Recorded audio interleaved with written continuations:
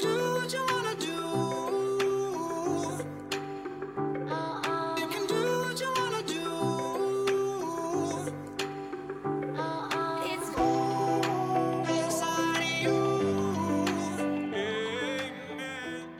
everybody, and welcome to the Spoiler Warning Podcast. This is our special top 5 end of the year 2014 recap with some conversations of some other stuff. I'm Christopher Schnese. I'm Carson Patrick. And I'm Stephen Miller. And if you're joining us for the first time, the Spoiler Warning Podcast is a film review program. Each week on the show, we're going to dive in, debate, discuss, and argue over the latest film releases coming to a theater near you. But as I not so gracefully just said, this is our 2014 recap. So instead of doing a normal review like we usually do, we are just talking about the films of 2014. We are going to do a more rigid discussion of our top 5s, and then we are going to kind of take some time to slowly or quickly go through what would have made our 6 through 10s if this was a top 10 list. So how you guys doing this evening or this morning? Sorry. doing pretty good. That shouldn't be confused, by the way, with a review of top 5, which we didn't do. Correct. So. Yes, I don't think anyone's confused by that. I think some people are confused. Okay, well, just to clear it out. Yeah, well, ignore the top 5 comment, and this is just a 2014 recap. Yep.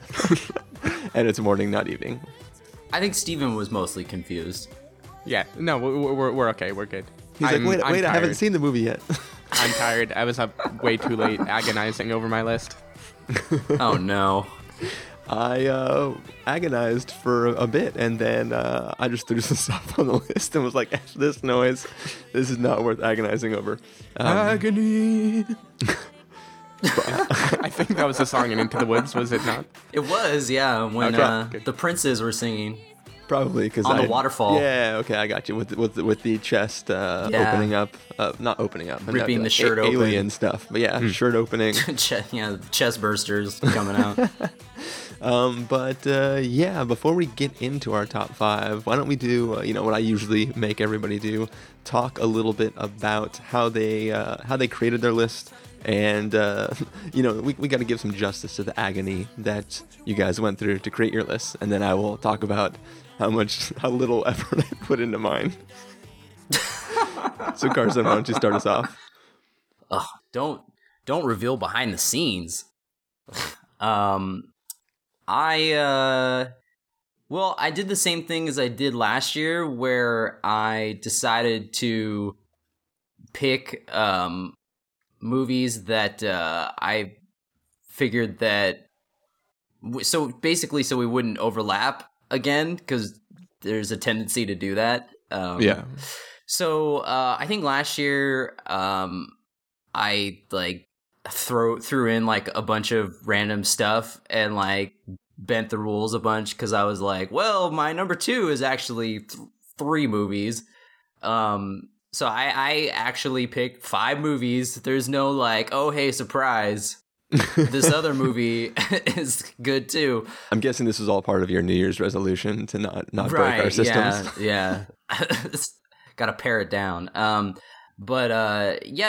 mostly tried to go even more obscure this time. Oh boy, great. Because how can you get more obscure than Iron Man 3? Just to make everyone mad, obviously. But no, I just tried to be like, obviously if I had done like a traditional top 5, I think that,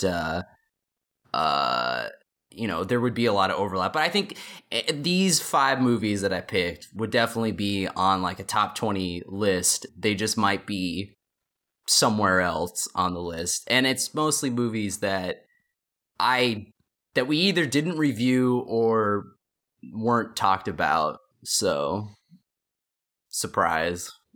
All right. Well, Steven, how'd you make your list? Yeah, so I've been kind of thinking about my list off and on for a long time, as people who go to the movies with me can attest. Every time I see a good one and then start talking about, like, would that make my list? Where would it fit? So numbers like 1 through 3, I think, have been pretty set in stone since the moment I watched them. My rule in general for the top 5 this year was, like, which of these movies floored me, like, did something completely new. And that meant, kind of unlike Carson, I'm not really using it as a way to champion the little guy. Like, it's basically my takeaway from the movie is kind of the only thing that mattered. And then in like the 6 through 10, I'll try to throw in more things that are like well thought out, but maybe not like the most groundbreaking stuff. I will throw out that because I saw like a bunch of lists online of sites doing like, oh, like the 10 movies you probably didn't see or underrated movies, and like to me they're all movies that were just like, oh, well, like I feel like most people would know about those. Yeah, I saw a bunch of lists like that too, and I was surprised. Like usually when that list comes out, it's stuff that I just didn't have access to, and this time I feel like for the most part it was either a film that I saw or one that like I haven't heard a single peep about. Yeah. So I was kind of, I don't know, happy I guess that I saw most of the things people were talking about, but whatever. Yeah. Anyway. So the way I made my I've been joking that I put zero thought into this film list, and that's not 100% true because I did agonize over it a little bit, and part of it is just because I don't know, like so when I sat down, but before actually sitting down to try to make my list, anytime I'd think, I feel like I had my number one in stone. I had 3 films that were just going to be in the list because my takeaway walking out of the film, kind of like what Steven was saying, was just like, oh, that was like an experience that I really loved, I cared about, and you know, maybe the film isn't elevated above other films possibly, but like when I walked out of the theater, I was like, damn, that was just a good movie, and I personally enjoyed that experience more than most films. So like it's almost like before I sat down to make my list, I already had a top 5, and it was just a matter of what order they went into. And so when I sat down to really make a list, I kind of just like went through everything we've reviewed, went through like posters that I had on my phone from like, you know, tweets I made and stuff like that, and I kind of just put everything in a spreadsheet that that I actually liked. And then I put a little mark next to all the ones that I thought would be viable top 10 contenders. And it turned out that I only had 12, or what I thought was 12, and then I realized that I had a header in my spreadsheet. So when I was looking at column 12, it was actually the 11th film. So I had 11 films to pick my top 10 from, and I solidified my number 1. I picked something for number 5 that I just wanted to put because of my visceral reaction to it, and then I just started dropping things into other places. And I guess, you know, I texted you guys last night and I was like, I just feel like my list is terrible. Not because the films on it are bad, just because it's not like, none of these films really fought for these positions. They sort of just like, they're the films that I like the most this year. And I guess that's what your top 5 and top 10 are supposed to be. So I can't complain that much. I just feel that there's nothing, like I don't feel like I'm necessarily championing anything. And I think part of that, I don't know if we want to do any like takeaways of the year, but I do feel like this was kind of a strange year for movies. Like last year, my favorites and yours too were largely kind of like intimate indie flicks, like Her, Short Term 12, Before Midnight, Spectacular Now. Yeah. I really like the Kings of Summer and Museum Hours and Frances Ha and like all these kind of little ones. And in this movie, I feel like, I don't know how your list is going to work out. For mine, the top ones were very much more like a Carson type of list. Sorry. Where it's like the movie is extremely good and grips you in, but it isn't like a little guy that you're tender about. It's just like, wow, that movie kind of blew me away. Yeah. But without like the emotional anchor that last year had, it's harder to have that kind of like championing a movie like, oh my god, I love it so much. Yeah, Steven's gonna be like Guardians of the Galaxy #1. Amen. But yeah, like there weren't a lot of quote unquote Chris films this year. There was a lot of films that Chris loved, but there wasn't like these like deeply Chris type films where like even if they were the worst film on the planet, I would stand up to my saying they're amazing because I just love them so much. There were more things that I think are universally appealing and that are just sort of like they were good and I can't fault them for being good, so here they are. It's interesting that Steven said that, you know, it was an interesting year for movies because like there were a lot of different. There was a lot of variety. I felt like last year I dubbed it the year of the cocaine movie because we got a lot of like wild and crazy frenetic movies. Yeah. And a lot of like off kilter movies. This year kind of got a little bit of that, but it was more like a variety. You know, we got stuff like Guardians of the Galaxy, big stuff, and really small stuff, and like good awardsy stuff. It was kind of all over the place.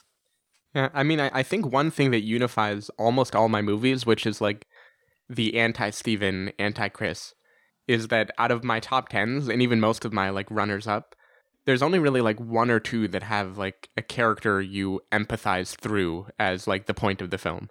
Like almost all of them, they're telling a crazy story in a variety of ways, but very rarely is it like a small, traditionally like sweet type of movie, which is what I would normally gravitate towards. I feel pretty much exactly the same way.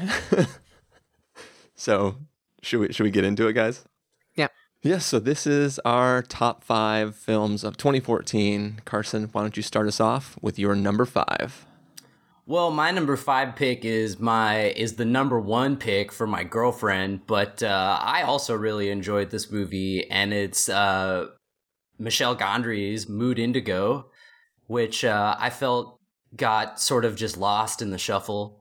But I think it's very deserving because I think a lot of people sort of, I guess, poo-pooed Michel Gondry after he did The Green Hornet. And we're just like, he's lost his way or whatever. But I think this is a major return to form. Like, I think, you know, anyone who loved Eternal Sunshine, obviously, who didn't? But this isn't that level, but it's very close. It's very magical in that same realm. I'd say it's somewhere between there and like The Science of Sleep. But I think this movie is a lot better than that. But it sort of has that feeling like low key, quirky, charming. But this movie has more of the like punch and freneticism that you'd expect from Michel Gondry. 'Cause it's just a very vibrant film. And Audrey Tautou is like the main romantic lead. I don't remember the guy's name, but he's like a big French actor.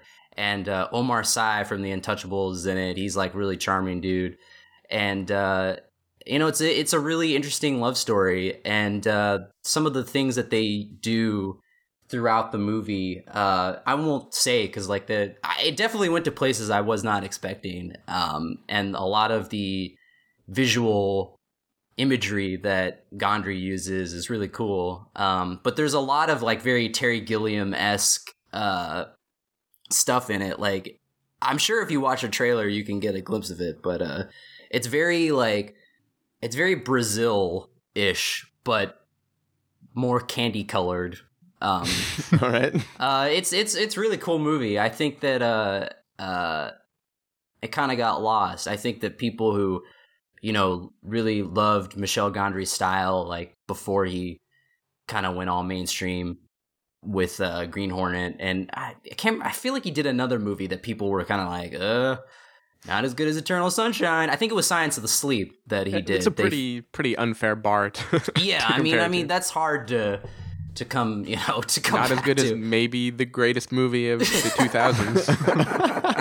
Of the last decade, yeah. I might be editorializing. Did he do Be Kind Rewind? Yo, Be Kind Rewind, Yeah. Yes, that's the movie I was thinking of. I like that movie a lot. I know people kind of unfairly judged that one, but yeah, this is kind of like, there's a lot of fantastical elements like from Be Kind Rewind in this one too, but yeah, I think this is a major return to form. So I would definitely check out Mood Indigo because I think it got undervalued and underserved.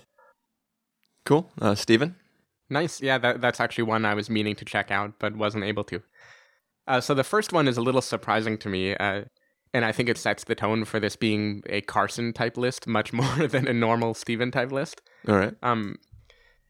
It also is maybe an exception to what I was just saying about movies flooring you. Like, I think in terms of like sheer being floored when I left the theater, there are some in my like 6 through 10 that are bigger than it.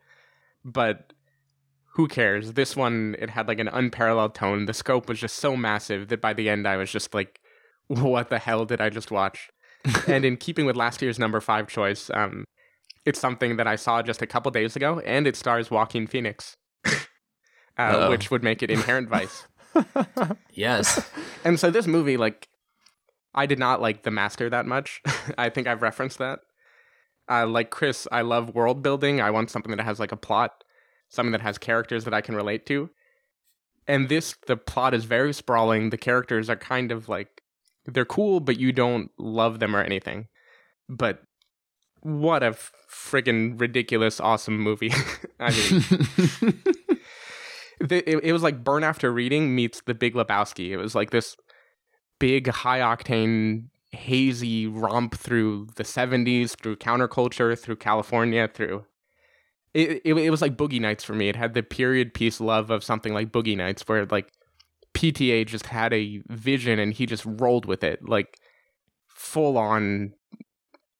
I don't even know how to explain my love for it. Like, Joaquin Phoenix being an amazing actor is not remotely the best part about this. He's kind of like the foil in this movie. But there are people like Michael Sheen is a ridiculous like drug dealing dentist. Josh Brolin Martin is this Short. Martin Short, sorry. Michael Sheen would have been a good drug dealing dentist too. Can't believe I called him Michael Sheen. That would be awesome. Josh Brolin plays this like repressed man-child police officer who just has some crazy stuff going on. Catherine Watterson as Shasta is this like dreamy femme fatale that really sets the whole like. I think Catherine Watterson is actually from the 70s. Yeah, it seems like it. Like, I think PTA time traveled and like brought her back. Yeah, but the she MVP has that look. In my mind, the MVP is a person who didn't even exist in the book, which is Joanna Newsom's narration. She just sets this kind of this surreal tone that has. I mean, so I love her music too, so I'm kind of a fan of her voice already, but. She has this like sensitivity and empathy in her voice that in a movie without a real emotional anchor, like she kind of was the emotional anchor for me. Like she kind of set the stage, and every time things get a little too hectic or crazy, then she kind of grounds it in something kind of caring, if not emotional, then at least like a comforting place. I think it was a crazy good choice to invent this narrator character and to put her in it, because I don't know. I shouldn't have loved this movie, like, by all standards of being Steven, but I loved this movie. I was actually very surprised when Steven texted me the other day and said this movie was the shit. I was expecting a huge backlash for... Not backlash, but just me, like, in a corner going like, I don't know what you guys are talking about. This movie's great. But it's an amazing movie. It's a singular film. Like, it's an experience, and it's really hard to describe. Like, I can only really describe it as like the inebriated person at a party who's trying to tell you a story or the plot of some movie, and it's like mostly makes sense. Most of it doesn't. It just keeps adding like relation after relation of sidetrack. Yeah, and sidetrack. There's like layer after layer, and like most of it's funny. Some of it's just confusing and mostly entertaining though. So like everything Steven said made me go like, oh, damn it, I'm gonna have to watch this stupid movie. And then Carson's description makes me go, that's the guy I hate. No, I think.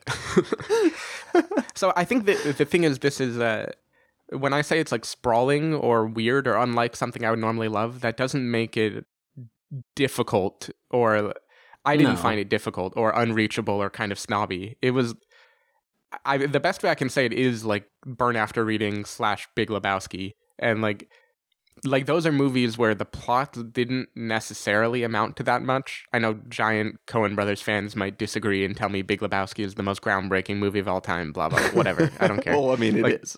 Duh. Well, I mean, like, general, I think in Big Lebowski, the plot actually, you can follow along. Yeah, you can follow it for sure, but it's still, it's like a hazy excuse for, like, taking them to a variety of places. But I think Inherent Vice takes it to a whole different level in terms of being, you know, hazy and confused and not knowing like who is doing what. The thing I think, Chris, that makes me love this movie, despite the fact that Carson's description isn't my type of movie normally, is that while this is hazy and confused, it's like, it isn't only super confident, but it's like super funny / whimsical / winking at the camera. Oh yeah, for sure. Like I can't. It isn't reasonable to compare it to a Wes Anderson movie in tone at all, but in the sense that everyone is in on the joke and is just hamming it up. I know you're not the biggest Wes Anderson dude either. But Well, it's almost like a slapstick, almost like an airplane style like comedy, like Goofy. yeah, it is. I mean, because they're- like Josh Brolin is hilarious. Like some of the lines he has in this movie could be in like a Zucker Brothers movie, like a Yeah, Top for sure. Secret or something. Basically, what you're saying is what I interpreted from the trailer is exactly how the movie is. But that being said, I might enjoy it. yes. I I was surprised when the movie ended. I was just like, "Wow, I cannot believe the sheer Whoa, man. quantity that I've seen." it's a huge movie. Yeah, Yeah. All right. Well, if I'll see it, and if I like it, maybe we'll do a short like Carson and Steven get surprised that Chris actually enjoyed this movie, like a part mini of me thinks mini that review. Chris will a part of me thinks that Chris will enjoy the insane plotting of it. Like the challenge of trying to follow along Yeah, or and I think something. Just like I'm ready. part of it is I'm it's gonna based take on this down. it's based on like a Thomas Pynchon novel, which my brother, who is more well read than I, tells me are like extremely sprawling, person following clue after clue after clue, new characters coming and going, and dense prose, like pausing for a long time. Like it's based on very difficult source material, Yeah. and I think you can feel like the love he had for it, but also the ambition to actually take a difficult thing and whittle it into like a movie that is consistently Yeah. entertaining. Because I've read that most of his books people have deemed unfilmable. Yeah. Yeah. I think those- this is probably his most accessible in terms of moviness. I don't know. That's just what I've heard. That's what the guy, when I was waiting in line at AFI to see the film the first time, the guy in front of us was like big Pynchon fan, and he had Mhm. read the book. So he was telling us about like it's really dense and not a book that you read like on the bus on the way to work or something. Yeah. You gotta like really focus. You gotta be smart, I guess. I don't know. All right. Well, on to my number 5. My number 5 is, we're gonna go down a little different path than what Steven did for his. But this is a film that I absolutely loved. I mean, it's one that I walked out of the theater on a super huge high from. I saw the film virtually alone in a theater with almost no one in it, but that couldn't stop me from being amazingly in love with it, and just being so joyously involved in the film that I probably look like an idiot to the 4 other people who were in the theater experiencing my presence. It may not be super artsy. It may not be the best film that came out this year, but my number 5 is actually Big Hero 6. I knew it. It's either that or The Homesman. I mean, come on. I love that film. There's still things that make me laugh when I think back to the film. I want to see it again in theaters over and over and over again. But clearly time is a problem with that goal. But whatever. It's an amazing film. If you haven't seen Big Hero 6, go friggin' see it because it's fantastic. I love it.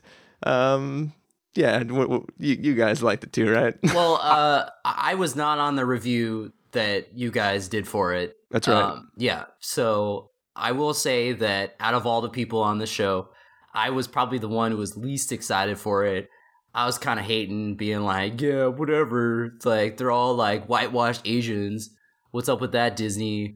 Like, it's just going to be really lame. As an Asian man yourself, you were really offended. Right, yes, exactly. But no, I was just like, come on, Disney, you made Mulan. Like, what's up with that? But no, Chinese, dude. Japanese, same thing. Yeah, whatever. Yeah, if you guys haven't figured out, Carson is white. Just But no, I mean, I was kind of just like I was not looking forward to it as much as you guys were. And then when I saw the movie, very early on in the film, internally, I was like, I was like doing what Mark Maron did anytime he saw a PTA movie. He was just like, God damn it! He was like, they did it. Like, what the? That was a good Mark Maron, actually. Walking out of the theater, going like, Disney. Yeah, it's a great movie. Yeah, as I said in the review, like, I really, really loved this movie. It probably is my favorite children's-ish movie that came out this year, and this is the year that brought us the Lego movie, which may or may not be mentioned later on other people, I don't know. That one has been, like, universally considered the movie to see this year. And in my mind, Big Hero 6, it wasn't as ambitious, but in terms of how, like, clever and fun it was for me, not in a frenetic way, but in a genuine storytelling way. Like, Big Hero 6 just had everything. It had that emotional anchor too that my films are regrettably missing right now, in the character of Baymax and in the things that Hero has to learn. It was really great. I loved it. And oh, sorry. Go ahead. No, Carson. I was just gonna say that, like, the whole, like, me joking about the whitewashing was cleared up in, like, the first 2 seconds when they're like, welcome to San Francisco. I was like, okay, I get it now. Like, there's no, like, need to explain anything else. And the fact that, like, their team consisted of, like, you know, there were all these different, like, ethnicities and stuff. I was like Disney totally, like, went in, like, the right direction, I felt like. And seeing it right after Interstellar too, I was just like, this is a better team movie than Interstellar. Like, the whole movie. Like, I was like, these people are like smarter than the scientists in Interstellar. I think I made that joke in our Interstellar review where I was like, this is not the only film that came out this weekend that ended with some stuff talking about wormholes. And it's not the best of those. Yep. Yeah, and, like, Baymax greater than Tars. Sorry. Way better. Yeah, for sure. Definitely. And of course, also more huggable. Right, yeah. And I mean, it centers around robotics grad students in San Francisco area. So, like, if I didn't love it already, I kind of have to love it by virtue of making what my life looks like actually look interesting to children. Yeah. Basically, Steven has all the love I have and then some, because it's his bread and butter. Mm-hmm. For sure. Well, that is my number 5. That's all of our number 5s. Why don't we get on into our number 4s? Carson. All right, well, this next pick is probably going to be lost on a bunch of people, but I hope that people seek this out because it's a great, great movie. It's called White Tiger, and it came out this year. Ironically, the same weekend, not the same weekend, but the same week as Fury, because this movie is also a World War II tank movie. So basically, this movie was released in Russia like a couple years back, but it got a U.S. release the same week as Fury, because I guess they thought, like, well, if we put it, like, on DVD and VOD and stuff, people might be confused and think this is, like, the Asylum version of Fury or something. Like, maybe they'll accidentally download it. Yeah, exactly. Because, like, if you go on iTunes, the poster for White Tiger makes you think, like, oh, this looks like a shitty movie. Like, this looks like an Asylum film for sure. Yeah, they needed Brad Pitt with a Macklemore haircut to make it exactly. Yeah, Captain Macklemore was not in it. No, obviously, if you've listened to this, I was not a fan of Fury. So of course. What? Of course, when you hear me describe White Tiger, you'll understand why. But it's a really cool movie. Like, so basically, it's from the it's from the Russian side. It's at the end of the war. They're trying to take over Berlin, and but they keep getting, a lot of their forces keep getting killed off by this mysterious German tank that they've called the White Tiger. It's a White Tiger. Yeah. I don't know why I made him French. I don't know. This is the White Tiger. This is how we do in Russia. Yeah, so the movie starts off and there's this tank guy and he dies, but he gets completely charred. Like they open this tank, right? And there's just this burning body, like burning flesh, and there's like, he's dead. And then he wakes up and they're like, oh shit, he's alive. And then this dude recovers, right? So the dude dies and comes back. Like, he can't die because... Is this like Crank 3? Kind of, but like, so the dude dies, he comes back to life with the ability to communicate with tanks. Oh god. So Not tigers. That's good. So he can talk to the tanks and he figures out how to take down the white tiger. This is kind of like an exploitation movie mixed with like a summer blockbuster mixed with a really like slow burn, Mr. Turner-y type of indie film. Like, it's a crazy movie. But it's a movie that I think that only could be pulled off in a foreign way. Like, I feel like if they did it in America, it would just be like too lame or something. I feel like the American release had some like translation errors, because I refuse to believe that this is about a soldier who dies and comes back with tankokinesis. He does though. Like, he can communicate with the tanks. And people think that it's weird that you got to watch it though, because it's not like the tanks are talking. You know, the tank is voiced by like the Russian version of Seth Rogen or something. It's like it's taken very seriously, but there is like an air of like, there's no like wink wink. It's all done like very seriously, like how Fury was, but it just happens to have this ridiculous premise. But it's handled really well. It's actually directed by a woman whose name I will not pronounce because it's Russian and very long and not in my knowledge, but it was cool. Like I mean, it's, you know, for seeing like all these war movies, especially Fury, like where, you know, by the end we were all hating on the fact that it's basically just like them taking the last stand, and you know, it goes down these roads that are very predictable. And White Tiger, you know, it's almost like they took that same sort of like historical epic type of mold, but they decided, you know, wouldn't it be cool if we just like had him talk to, you know, like they added in this other element that was just like, oh crap, like I haven't seen that before, like that's cool. And then it ends in a way that I was not expecting, but man, it's a cool movie. The main guy in it looks like Russian DJ Qualls, which I found highly amusing. I don't know what that means. DJ Qualls was the skinny white dude in Road Trip, and the new guy. All right, okay, gotcha. Anyway, and the main like Russian commander looks like Russian Anthony Michael Hall, but that was also amusing. Anyway, it's a good film. Check it out. It's on iTunes. You can rent it. You can probably get it on DVD too. Yeah, it's a cool movie.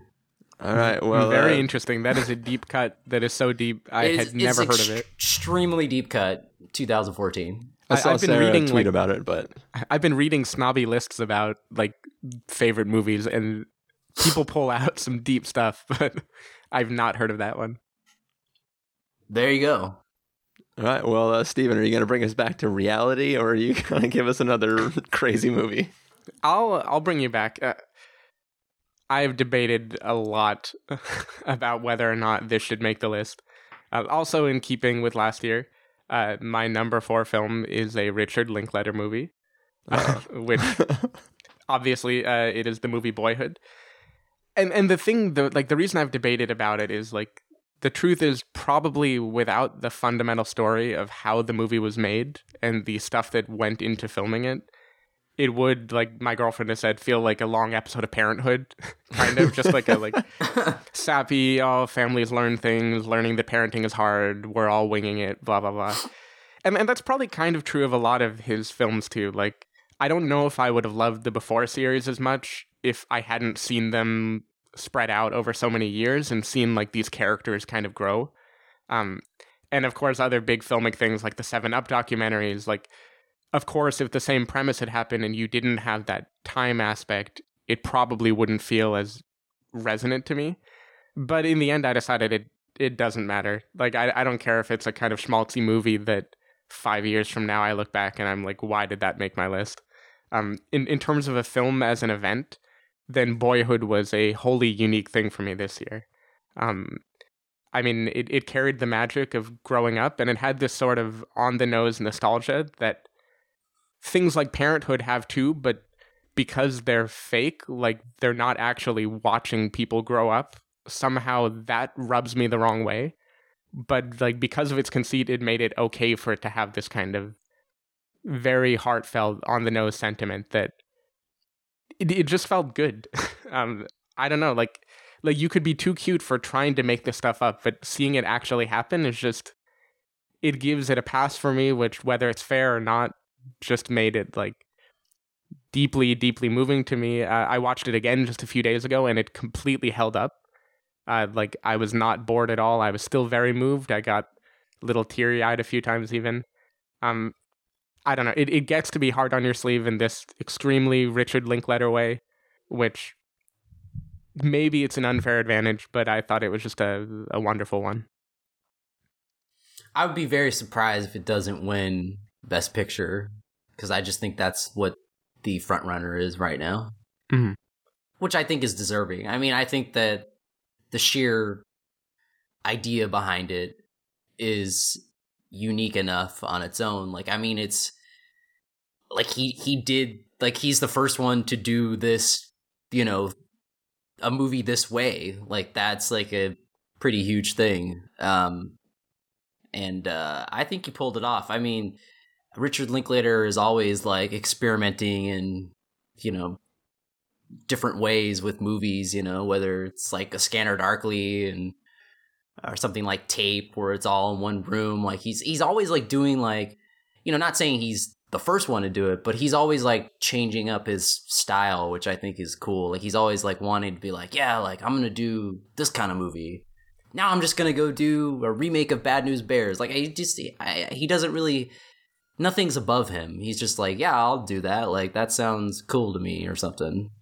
Yeah, and this one just it's the kind of movie where I didn't walk away feeling like, oh, that was cool. Like, dude, that was an epic movie. Like some of the other things that I'm going to be getting into.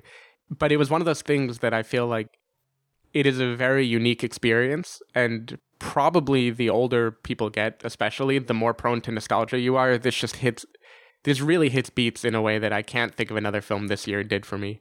I would say this is kind of my stand-in for the style of last year's movies, where they were all about heart and emotional resonance. This one, like, it was just a raw, good feeling, occasionally hard, but, you know, never too heavy type of film. Yeah, I mean, I think Boyhood is a fantastic film as well.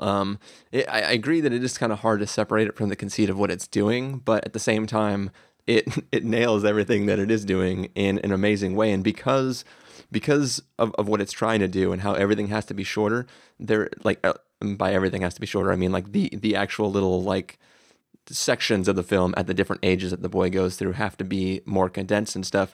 It's almost like the narrative is a little bit light, but it's light in a way where, like, when you think back on your life memories are light in that same way, where you remember these key moments where things happen that have stuck with you over time. But, you know, the film as a whole isn't following this one perfectly tight-knit transition. And I really enjoyed it. It's fun.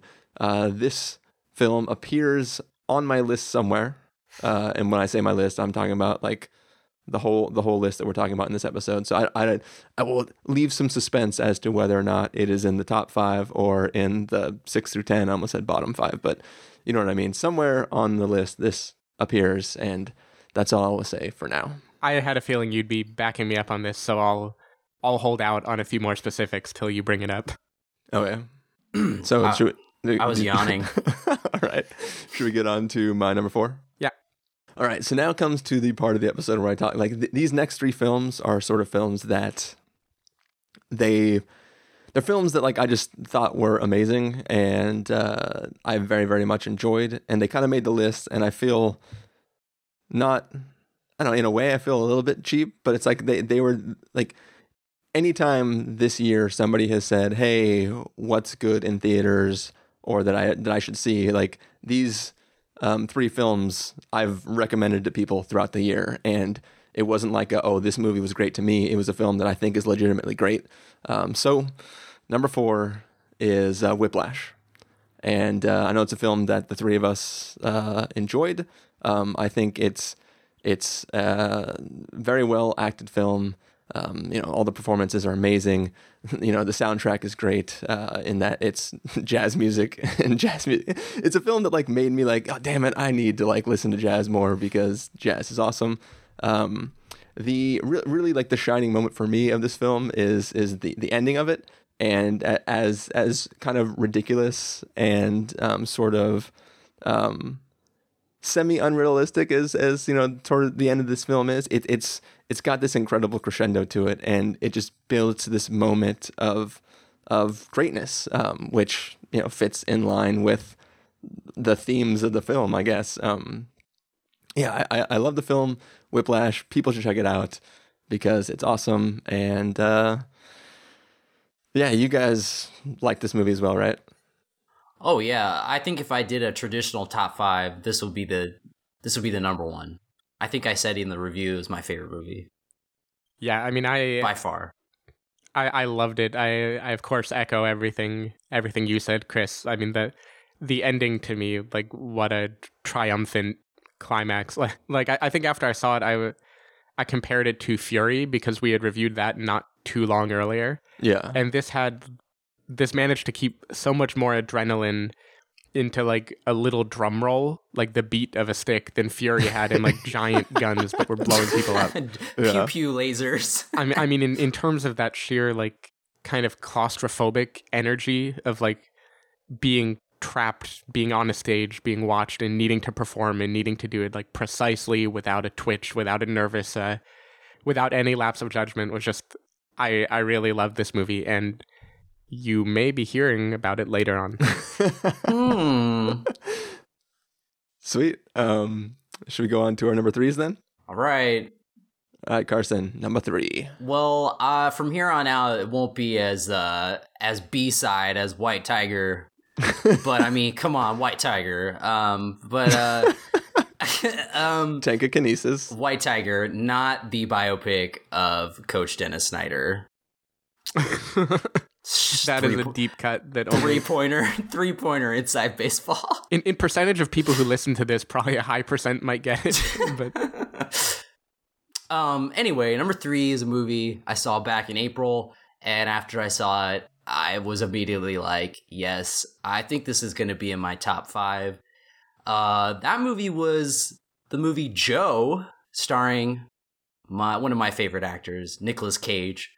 No way. Yeah. Nicolas Cage made a top 3 movie? Nicolas Cage in a top 3, believe it. I thought you said this was going to be not so whatever type of list here. Like, I don't even know what this movie is. I've heard people mention this movie.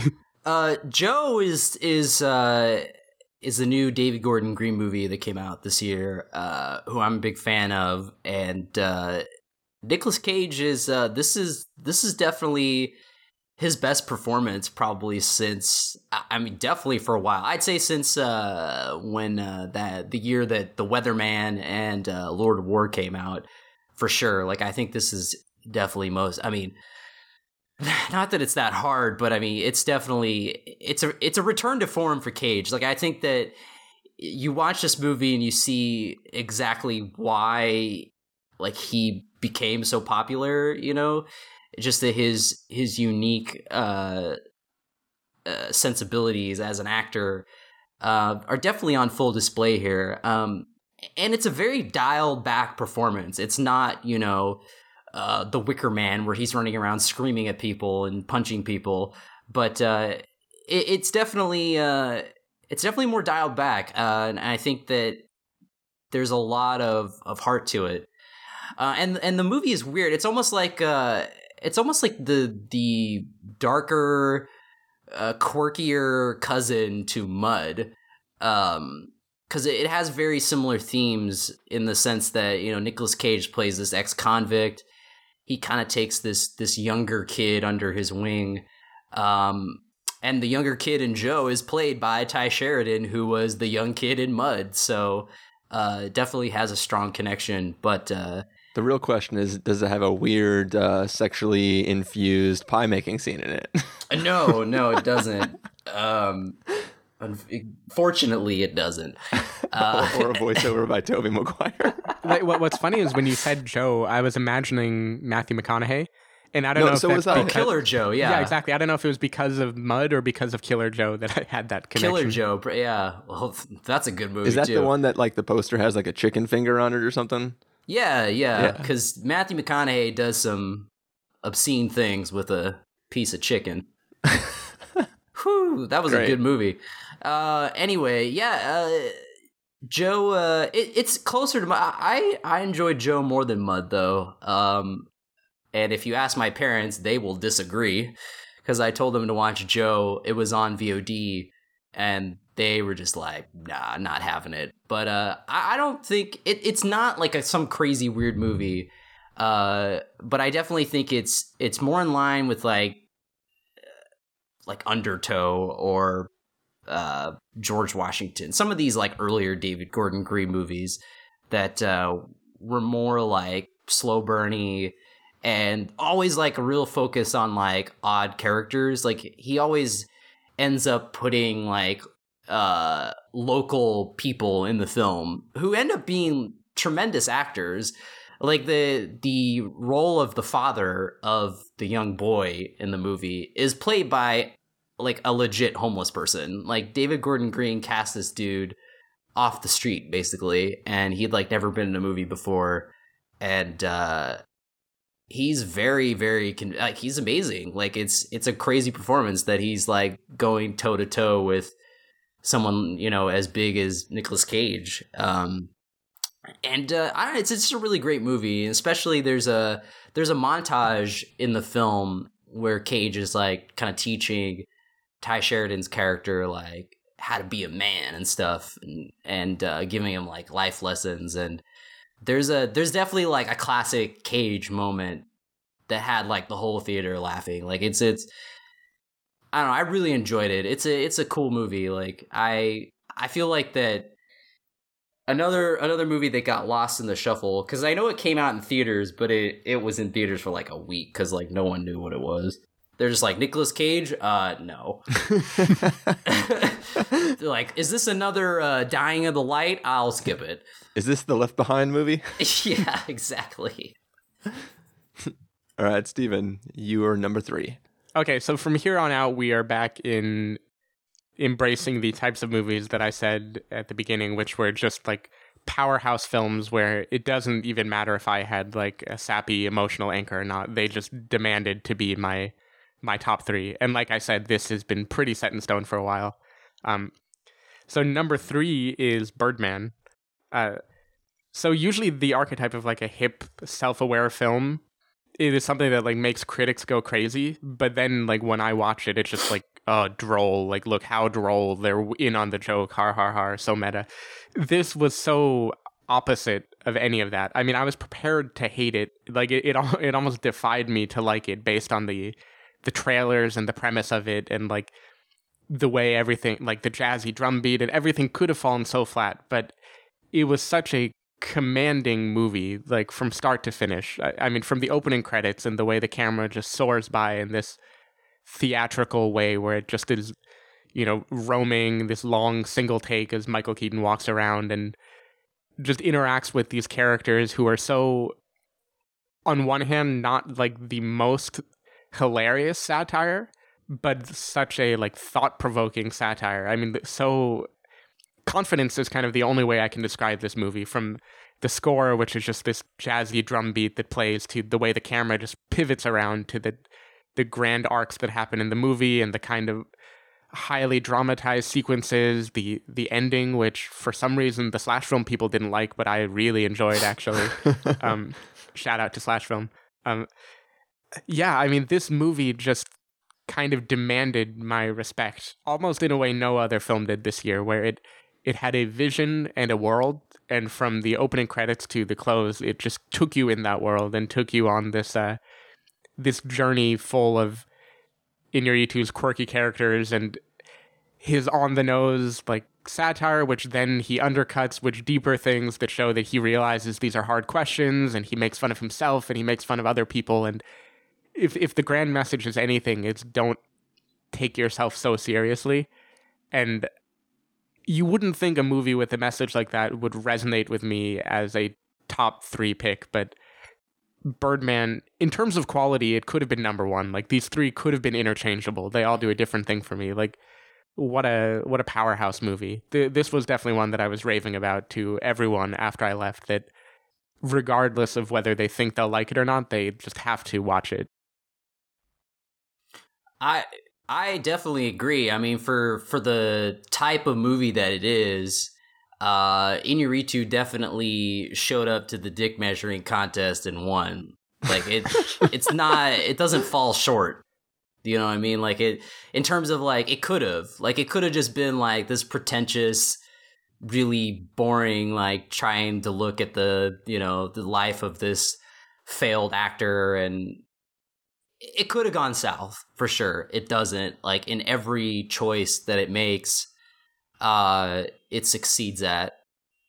And Michael Keaton, I think, is for sure gonna win Best Actor. Like, I think that is a closed deal, and it's deservedly so, because I think that, you know, Michael Keaton's always been great, and I think that this movie finally, it was a vehicle for him to really, really shine, like, and to remind everyone that, like, oh yeah, Michael Keaton is a good actor, you know. I really liked him, but I think the biggest dynamic in the film for me that I walked away with was Edward Norton and Emma Stone. Like, the combination of them, somehow, that was the most impactful performance to me. The most, like Michael Keaton got to be crazy, sort of. Like, he got to emote this, you know, midlife crisis style, I'm an artist, what have I achieved, what am I going to do? But these other characters are just so, like, theatrical is the only way I can describe, but it's not in a pretentious way that would make me hate it. It's with just such, I hate using the word confidence because that's going to be the recurring theme of all of these, but such confident, hilarious performance from Edward Norton. Yeah, Edward, I mean, he's great. Yeah. Yeah, I love the film as well. I remember that when the trailer came out, I felt like this seemed like a accessible version of a Carson film, like a Coke movie. And I was like, you know what, this seems like something that Carson will love, and but it seems like something that I could watch and not hate. So I kind of went into it like slightly optimistic that I might enjoy it just for its zaniness, and instead I got like a freaking fantastic movie that it was one of those ones where like I walked out and I was like, oh my god, that was like better than I feel I'm reacting right now. And I enjoyed the hell out of it. I think it's it's just doing, I mean, it has a little bit of that Boyhood thing where it's like, I see what you're doing here and I can't unsee what you're doing here. But at the same time, it feels authentic. It feels, you know, confident, as Stephen was saying. And it's the type of film where, like, it's a film about a person worried about legacy and about doing something with their life. And it's those are all things that resonate with me. And I like every single character I can buy into in this film. It's not like there's one. It's not just one character who is the only thing I latch onto in this weird, confused world. It's like every single character is existing in a way that I can kind of latch on to every single person. Whoever's the focus of the scene, I can jump on with and be with them experiencing this. And for that, I love it. I think one thing that I really enjoyed that came up in our conversation about it in the review is that, so Inarritu is kind of like the quintessential, like, pretentious, mopey filmmaker. I mean, Yes. you think of a movie like Babel, and it's like, you know, so self-important and riveting. Like, I enjoyed it quite a bit, actually. But then when you look back at it, you're like, ugh, it took itself so seriously, and it was just like staring at the Academy to nominate it for something. And then you compare him to a filmmaker like Charlie Kaufman, who could be called pretentious, but he has so much like inventiveness and playfulness that pretty much universally, maybe not universally, but almost people really vibe off of his movies. And they both made movies about this theme. And Synecdoche, New York was kind of the Iñárritu version, where it was like a very sad, mopey one, which, while loving it, took itself extremely seriously. And this actually had that like Charlie Kaufman lightheartedness to it that was just like infectious from start to finish, where even if it is being self-referential and cute, you love it for that. Like, you don't hate it for it. Yeah. Yeah, I was very surprised because after Beautiful, which was, I think, even more pretentious and awards baity than Babel, very, very surprising that Iñárritu made a funny movie. I mean, I know the guy is talented, but he does gravitate more toward the like super self-serious dramas, and I'm glad that he decided to change it up. He was probably like in need of a laugh. Anyway, Cool. So it's on to my number 3, right? Yep. All right, so here's another film that I just thought was fantastic. This is a film that when it was done and I walked out of the theater, I was like tired in a good way. I was like exhausted from just the thrillerness of the film. Like, it would just, it's a film where you are uneasy the entire film because you don't know what's going to happen or like what somebody's going to get themselves into. And that is the film Nightcrawler. And once again, this is a film with fantastic, I don't know what that means, fantastic performances from Jake Gyllenhaal as whatever, Lou Bloom, is that his name? yeah, Lou Bloom. Yeah, I mean, it's one of those films where it's like, I was like telling people, it fits exactly that category of like, I don't care who you are, just go see it.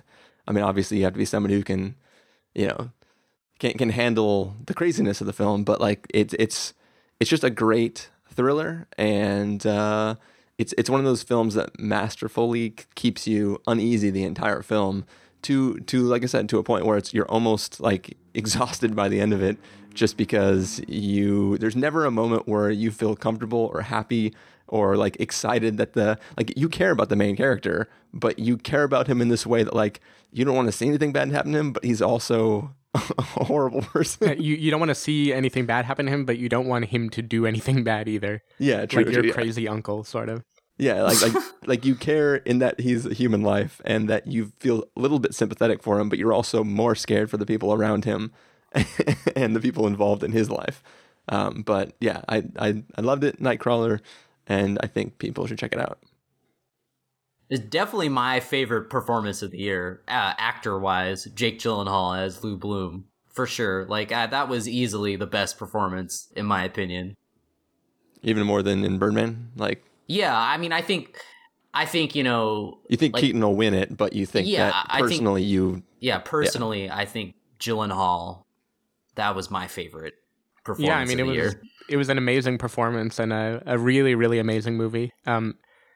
I will be talking about it later. I won't reveal which half of the show I'll be talking about it in, but yeah, really just like a very traditional movie in a way, but like just hit all the right beats in such a really, really, really riveting way. Everything from the music, the acting, the view of the night drives that made me feel like I was watching Drive again, like seeing this cool, shady LA night.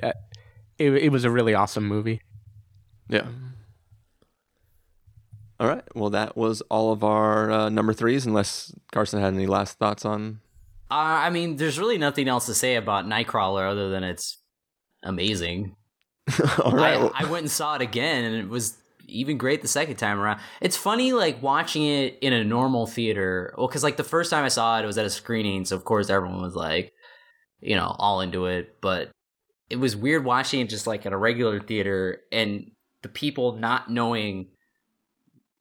like where it was going to go and realizing that like how ridiculous and crazy Jake Gyllenhaal's character is and laughing at, you know, how he keeps upping the craziness. Yeah. Like there was a guy who was like very like heartily laughing. And I think he like, but like surprised at like, what? Like, holy shit. Like it's going there. And I thought it was funny. hearing like their reactions to it. Yeah.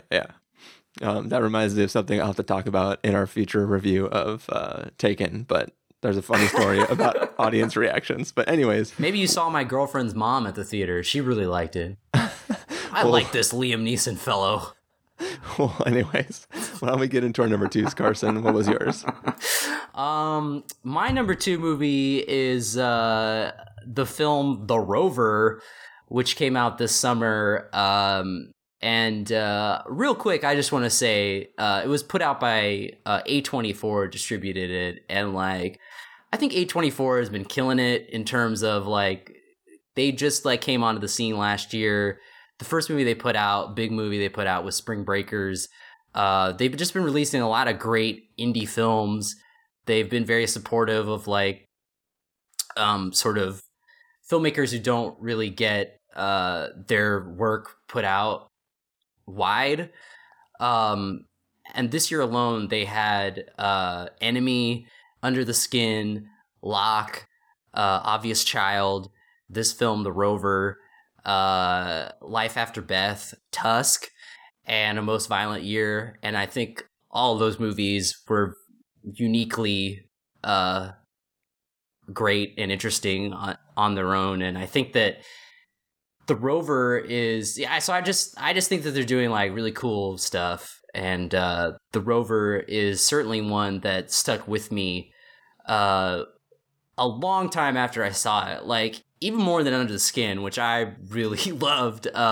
This movie was just crazy because I don't know if you guys seen the trailer, but it's the one with Guy Pearce and Robert Pattinson, and they're in like it's basically 10 years in the future, and the economy has collapsed, and they're in Australia, and it's basically like Mad Max in real life.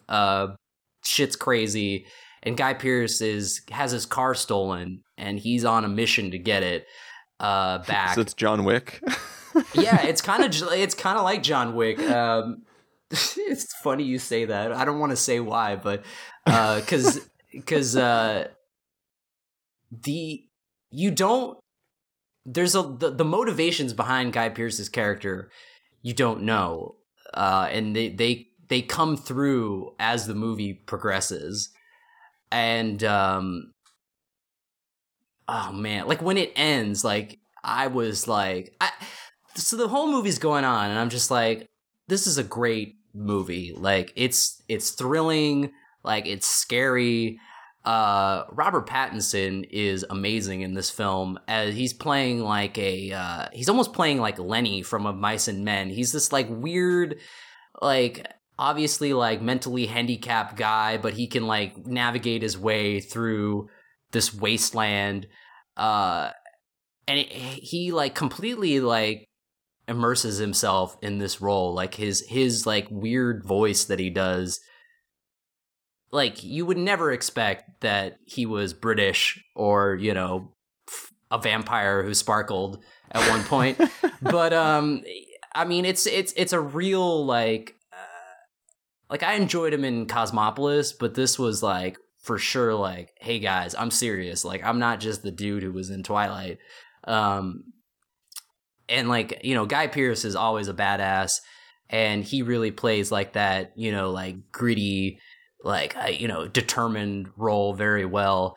And but yeah, like when the movie ends, it's a real like whoa moment, because it only like solidifies the movie as being just even more amazing, but it also like makes you realize like the lengths of what Guy Pearce's character goes to get his car back, because it's just like, this really is a man who he's got nothing to lose, and he will stop at nothing.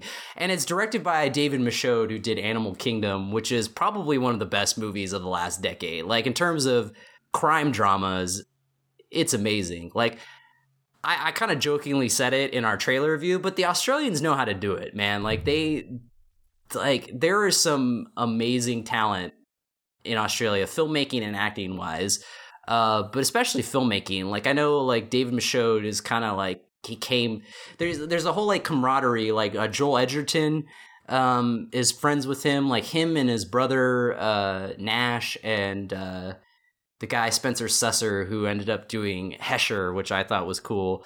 They all kind of formed this. They started out together, and Joel Edgerton actually came up with a story for The Rover. And then I think he was going to star in it at one point and then decided not to, had to do other stuff. But I guess he had to go play an Egyptian pharaoh. I don't know. Yeah, like it's a crazy good movie. Like I really, really strongly suggest you guys check it out and everybody listening, because yeah, it's in terms of like Australian outback post-apocalyptic, it's up there. In terms of this really specific genre of film. No, but it's up there with Mad Max. It's really cool, and it also has like the best use of a song in the movie, which is Carrie Hilson's "Don't Hate Me 'Cause I'm Beautiful," which it's weird. Like Dave Michaud uses a lot of like music that you wouldn't think would be in the genre. Like in Animal Kingdom, he played Air Supply's "All Out of Love," and it's this like brutal crime movie, and it fits so perfectly. And now every time I hear it, I can't think of anything but people dying in Australia. So anyway, let's not forget the use of a song in 3 Days to Kill. I mean, really. What, All Out of Love was? I don't remember the ringtone that right 3 Days to Kill had the like Icona Pop song on it. Oh, did he? I can't remember. Yeah, it was like the ringtone on the phone. Never mind. Just it was a joke. No. Yeah, because it was a joke and it landed perfectly. the daughter did it. Yeah, whatever. I don't remember 3 Days to Kill very much. Yeah, so I didn't catch The Rover. That's on a rather short list of movies that I wanted to have been able to catch up with before doing this, because that, along with like The Immigrant and Locke, have been pretty divisive in that mostly they didn't get a whole lot of critical love, but some people have been like fervently up to bat for those movies. And yeah, from the trailer, like The Rover seemed like the most interesting of those three by far. And I'm also impressed, with the exception of what I believe is your number one. I think you've managed to list all movies that I have not seen yet. So well done. Good. I guess. I don't know. But I will say, I mentioned really quickly that Locke is a great film too. Yeah, I don't think so. Well, that is a great film with an amazing performance by Tom Hardy. The Immigrant, not so much. That is a dry, Mr. Turner-y type of film. But, some people loved that movie. I think Scott Tobias was the one who named it like number 2 or something crazy. I really love James Gray's movies, but The Immigrant was tough to get through. And it's mostly just Marion Cotillard going like, my sister, I need to get back to my sister. You're like, oh, Jesus Christ. You managed to take like a really sexy accent and just make it terrible. Well, she's playing a Polish woman, so she has like that very like, oh, my sister. It's almost like Bruno. You sound Borat. Mexican to me. It always doesn't sound the way it should. Well, you're just not a good enough actor, Carson. I'm not, no. All right, Steven, why don't you let us know what your number 2 is? All right, so my number 2 of all these movies, this is the one that is mostly like a film that I'm personally championing, that I don't know that it's universal, but damn, I really hope it is, and that's the movie Calvary. I think... So you guys remember the way that I saw this movie is that I actually missed the opening scene, which is what sets the whole tone of the movie. Like, it tells you this is what the movie is going to be about. Like, this is what he is examining. And having missed that, what I got was this sort of like a dark mystery where not only the answer, but like the question was unknown to me. Like brooding things were happening, and I had to piece them together for myself. And because of that, most of these movies, if they're available, I've given them a rewatch now just to be sure like I really enjoyed them. This one, I have it on my computer, and I'm almost afraid to watch it again because I loved it so much the first time. I feel like there's no way it can meet that again. But really, like, no movie has lingered for me the way that Calvary has this year. I mean, what I saw was just breathtaking to me. Brendan Gleeson does a great job as this priest who's at once deeply devout, but also cynical and sinful and philosopher, and cares about his congregation, but not strictly in a theological way, like also just in being there for them and being prepared for anything. And this whole plot, which I almost don't want to give away, even though I know it's the opening line and probably the trailer. I don't think it's in the trailer. I think it is, or at least like the trailer kind of lets you know what's happening. Okay, yeah, but not the opening line. I thought that's what you meant. Yeah, sure. No, Yeah, okay. I don't think you can say that in a approved for all audiences trailer. But I mean, really, the plot kind of would have set it up as a sort of thriller, a like whodunit, or how am I going to escape this, or how will I fight this. But instead, it's just a catalyst for kind of philosophic conversations, almost Waking Life-y or like Linklater-y to me, where it's like these people are walking around and talking, and they all have different points of view that they express, and it's kind of just a vehicle for the McDonagh. I actually forget which McDonagh made this. John Michael. Yeah, John Michael.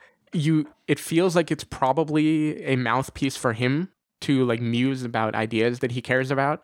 And sometimes that can come off as cute, but here it just was like, it was so believable to me, and it had this perfect blend of like darkness and humor and kind of genuine care.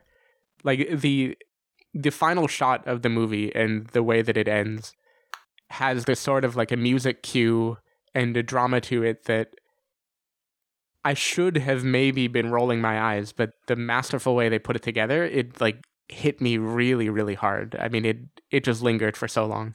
And I think this has been getting some critical love, but not to the extent that I feel like it deserves. And I feel like everyone, whether or not the movie is even for them, they really need to check it out and just experience it. Because it's similar in ways to the other McDonagh's films, like In Bruges or Seven Psychopaths, but it has so much more heart and somber kind of wisdom to it.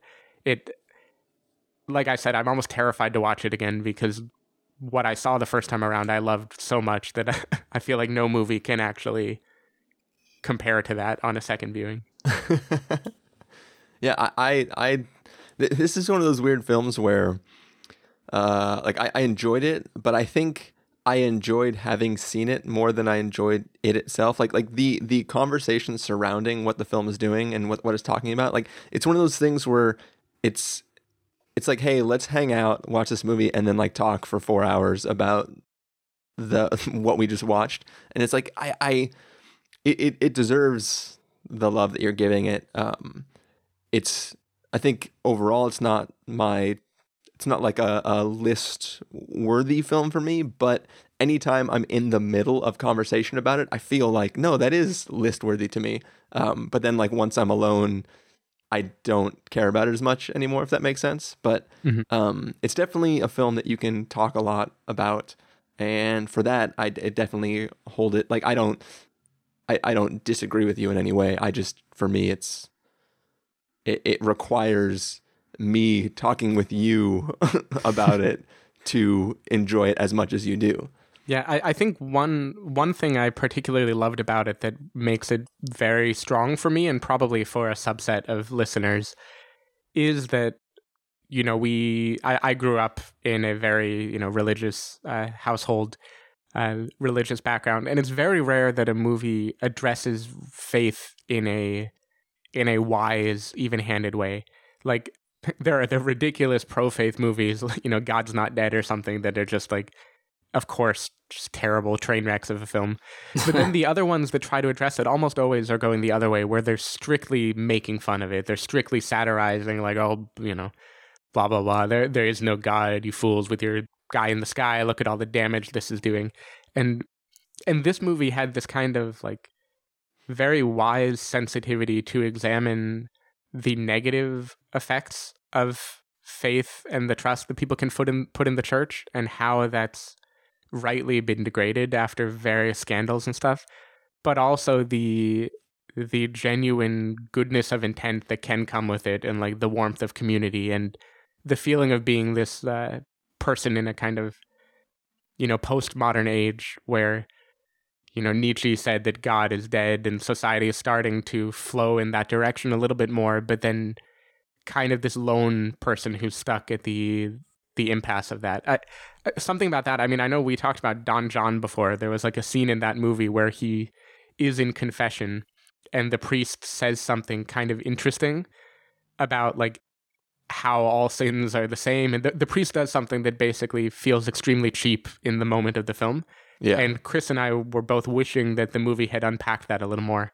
And in my mind, this movie is all about unpacking that. It's just, I don't know exactly how it would linger to someone with a different background, but if you're looking for a movie that gets so many things right about faith without pandering to anything, like being a wholly R-rated, very serious film, this was just like fit the bill perfectly. Yeah. Carson? I mean, yeah, I would definitely agree in the sense that it's a wise movie, and that it's also very funny while also being very dark. And it's kind of sad that a movie like this, which, I mean, I'm not the most religious person and wasn't raised that way, but, hearing Steven talk about it and seeing that it obviously does have a much, it's closer in tune than something like God's Not Dead or these movies that are like directly going toward it. But like if you were to sit someone down who supports like that kind of movie, or it is like strictly religious, I think they would totally disregard Calvary because it is like an R-rated film, and there's they would hate it for sure. Yeah, they would. all they would see was just like, oh, there's F-bombs and violence and blah blah blah. The guy puts a cigarette out in the heart. I mean, damn. There's not. I mean, they couldn't look past it. They couldn't look past all the other stuff, which is kind of sad. Like that you need basically to just be this rote movie with cast members from Duck Dynasty in order for them to pay attention, I guess. I don't know, but Calvary is. I just. All I know is that there were people from Duck Dynasty and God's Not Dead, and that movie made a lot of money. So, yeah, I think that I would say that's kind of sad. But I think, whatever. The John Michael McDonough knows how to write movies, and I'm looking forward to see what he does next. Because, like, I feel like John Michael is a little more...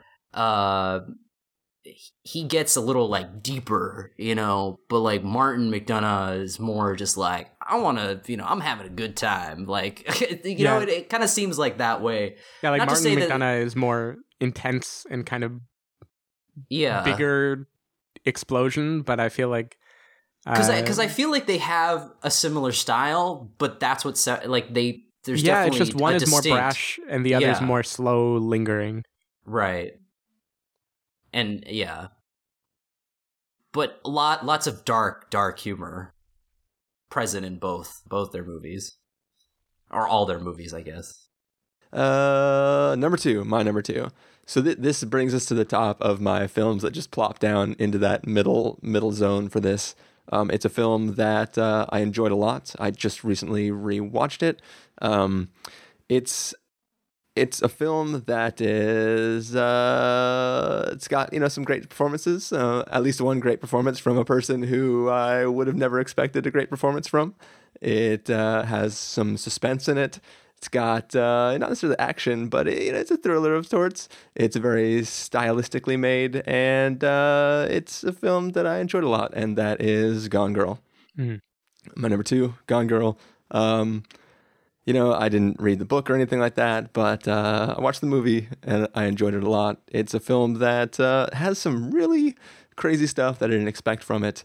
It's a film that covers a lot of information but doesn't feel long.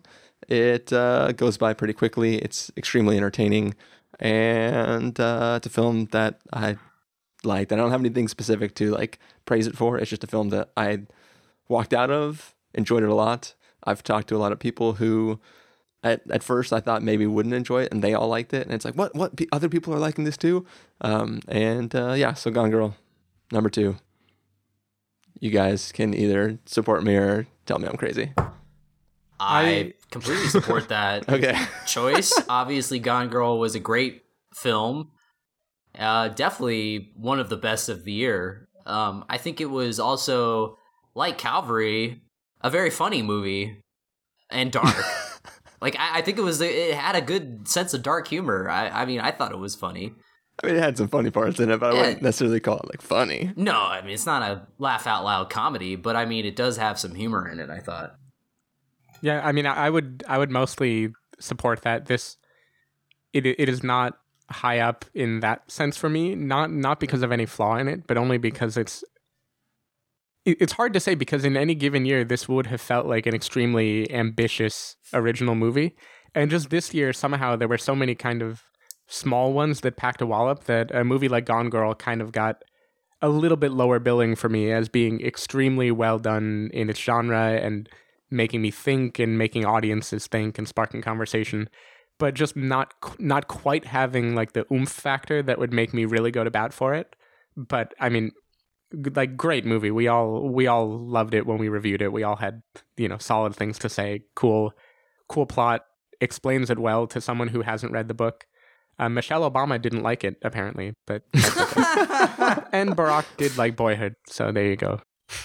Well, I know she said something like, it wasn't as good as the book. It's like, all right, Roger Ebert.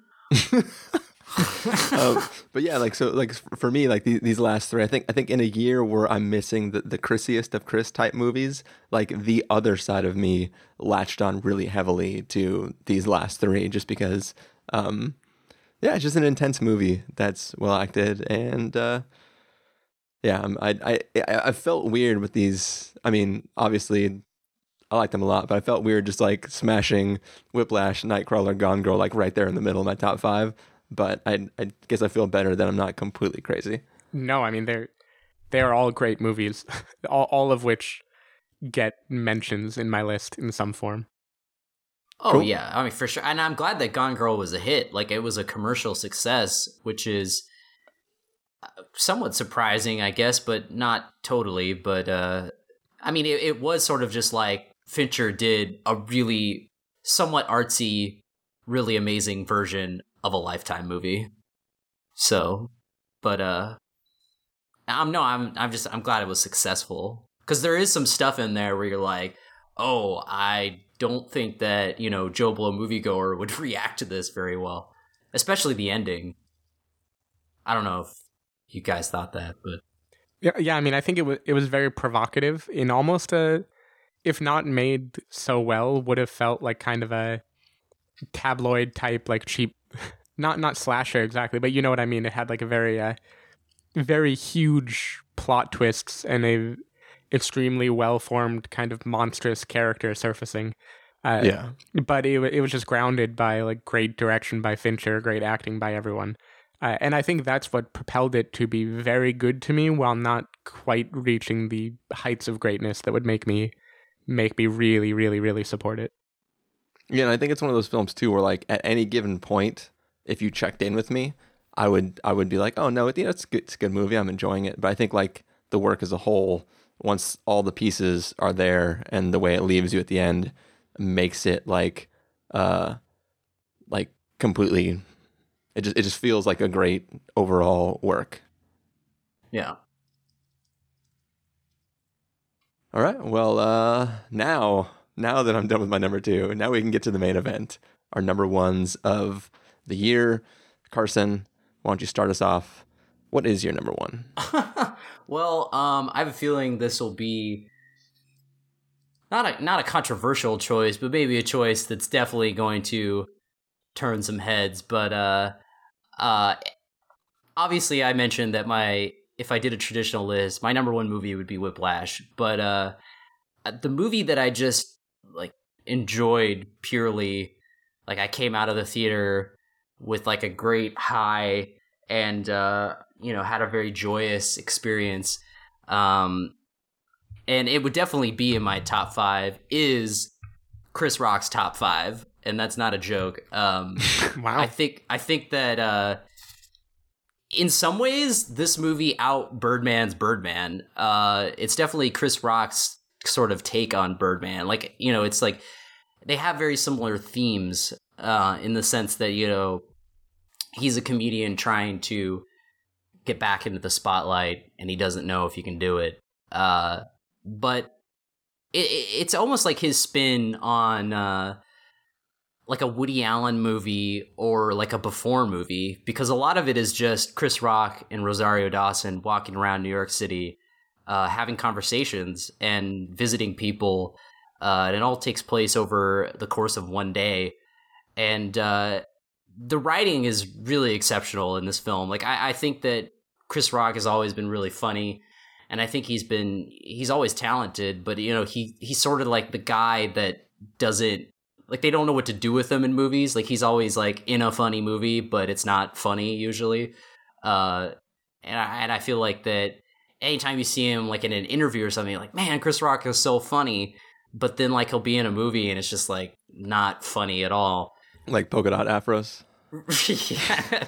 Well, you know what, like Grown Ups or something like that. I think this movie really showcases his ability as, not only a comedic actor, but like a writer and a director too. Like I think that this movie has just a lot of great characters and great character moments, and it's really funny. Like I laughed all the way through it. I feel like there's a lot of relatable themes and a lot of like very like a lot of good satire, like a lot of in the same way that Birdman had, there's a lot of satire in terms of like a lot of riffs at Tyler Perry, which I thought were really funny. Tyler Perry movies, and they all fit into this movie or this world that Chris Rock has created. And it doesn't feel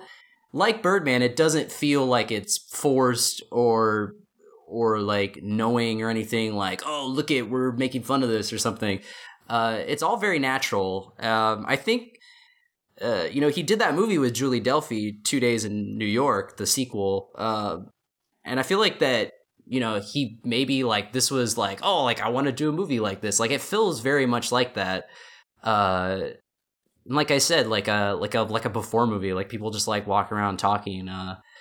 I think it's done really well, and I think that it kind of, like, I know it Toronto, it was like huge, like it got a huge response, and obviously it got picked up by Paramount for a lot of money, but it didn't really like hit with audiences the way that like people were expecting it, I guess, out of Toronto.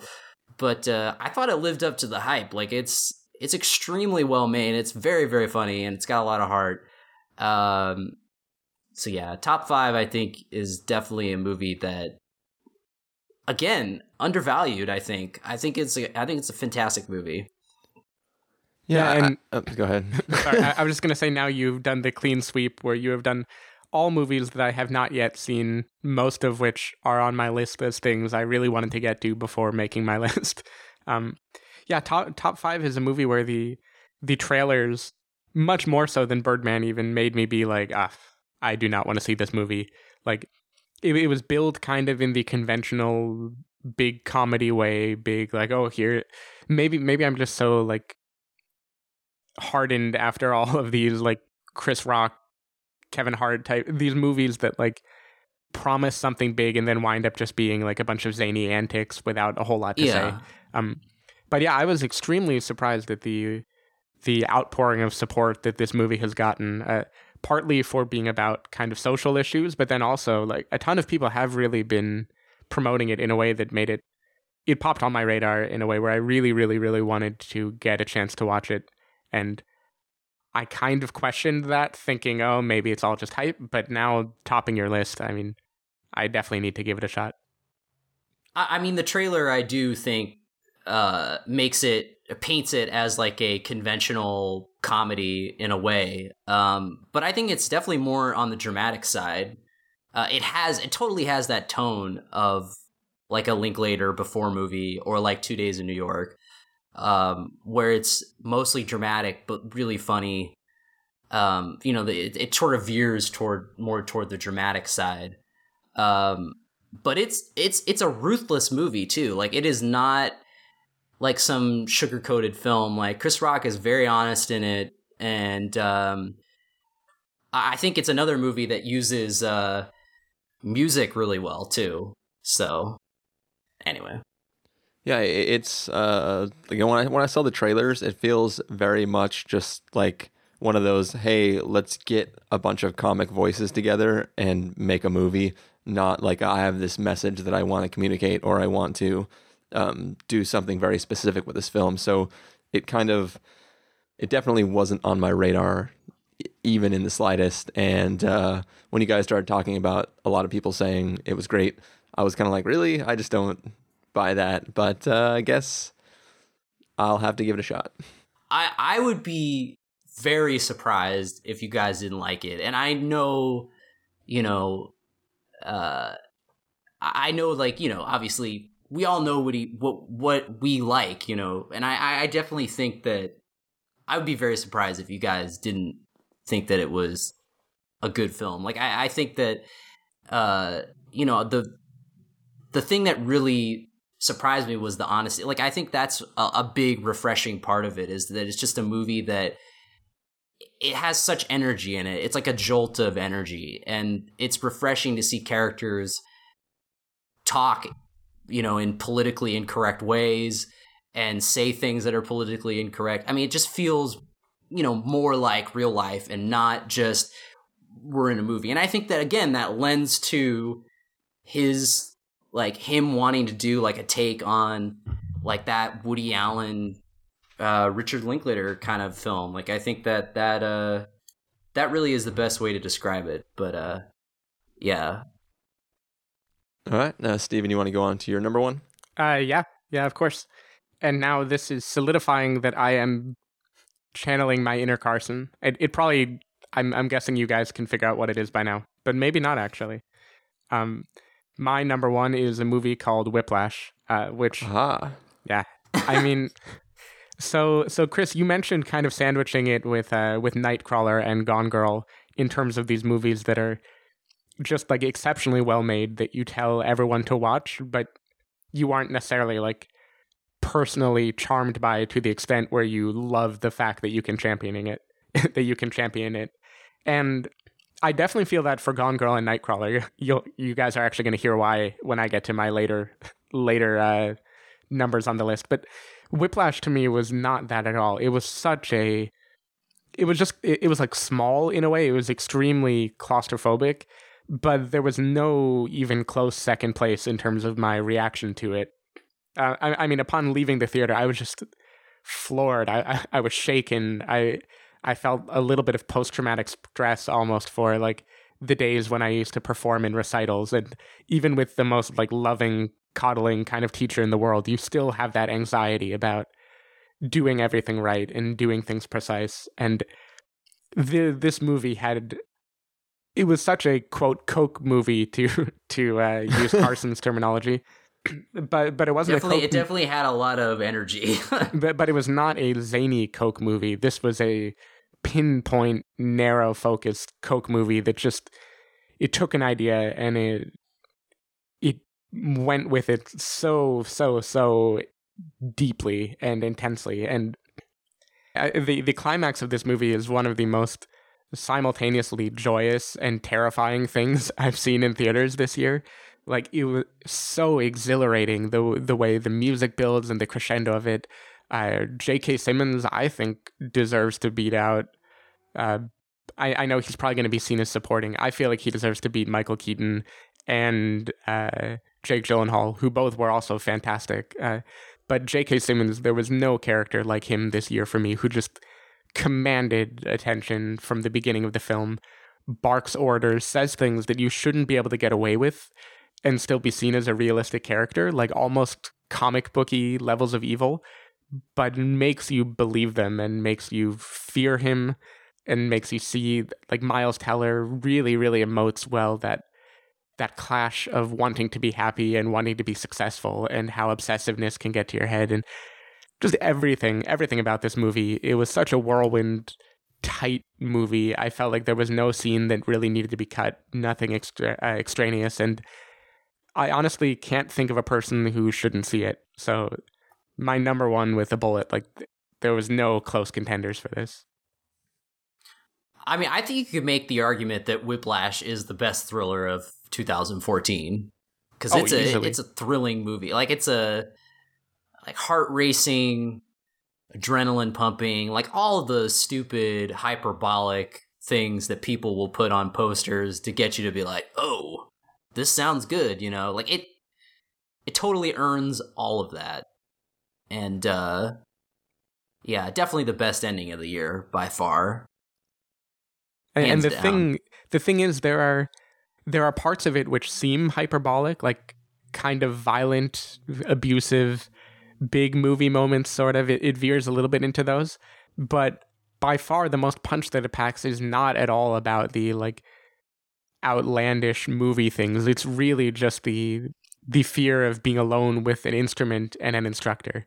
And something about that like resonated with me so much that he could have been a superhero and flown away at the end and I wouldn't have cared. Like they nailed that feeling so much that I couldn't care less about the believability of some of the like more extraneous plot points or things in his arc that happens where you're like, okay, J.K. Simmons wouldn't be that bad. Like there's no way a human could get away with it. Screw it. Like I didn't even care. I love this movie way too much to criticize it validly. But even you know, J.K. Simmons is getting all the attention, I feel like, acting-wise, which is extremely well-deserved. But I think Miles Teller also is up to the same level. Like, I feel like that whole ending scene not only was mind-blowing to watch, but just, like, the fact that he's actually playing the drums in the scene is like mind-blowing on a whole different level. It's like he learned that, like, not only was he acting, like he was playing, you know, this crazy, you know, music and stuff. Like that really was impressive to me. His commitment to do it, you know? Mm-hmm. Well, I believe he actually had J.K. Simmons throwing actual cymbals at his head before they started filming so they could try to get him to learn it. It's like, this is method.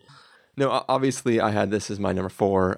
I agree with everything Steven said. I feel like, so personally I am very scared of psychotic people and not knowing what a person can do next or knowing that at any moment somebody could do something it psychologically unhinges me a little bit. And that's pretty much the only reason why Nightcrawler and Gone Girl like got bumped above Whiplash.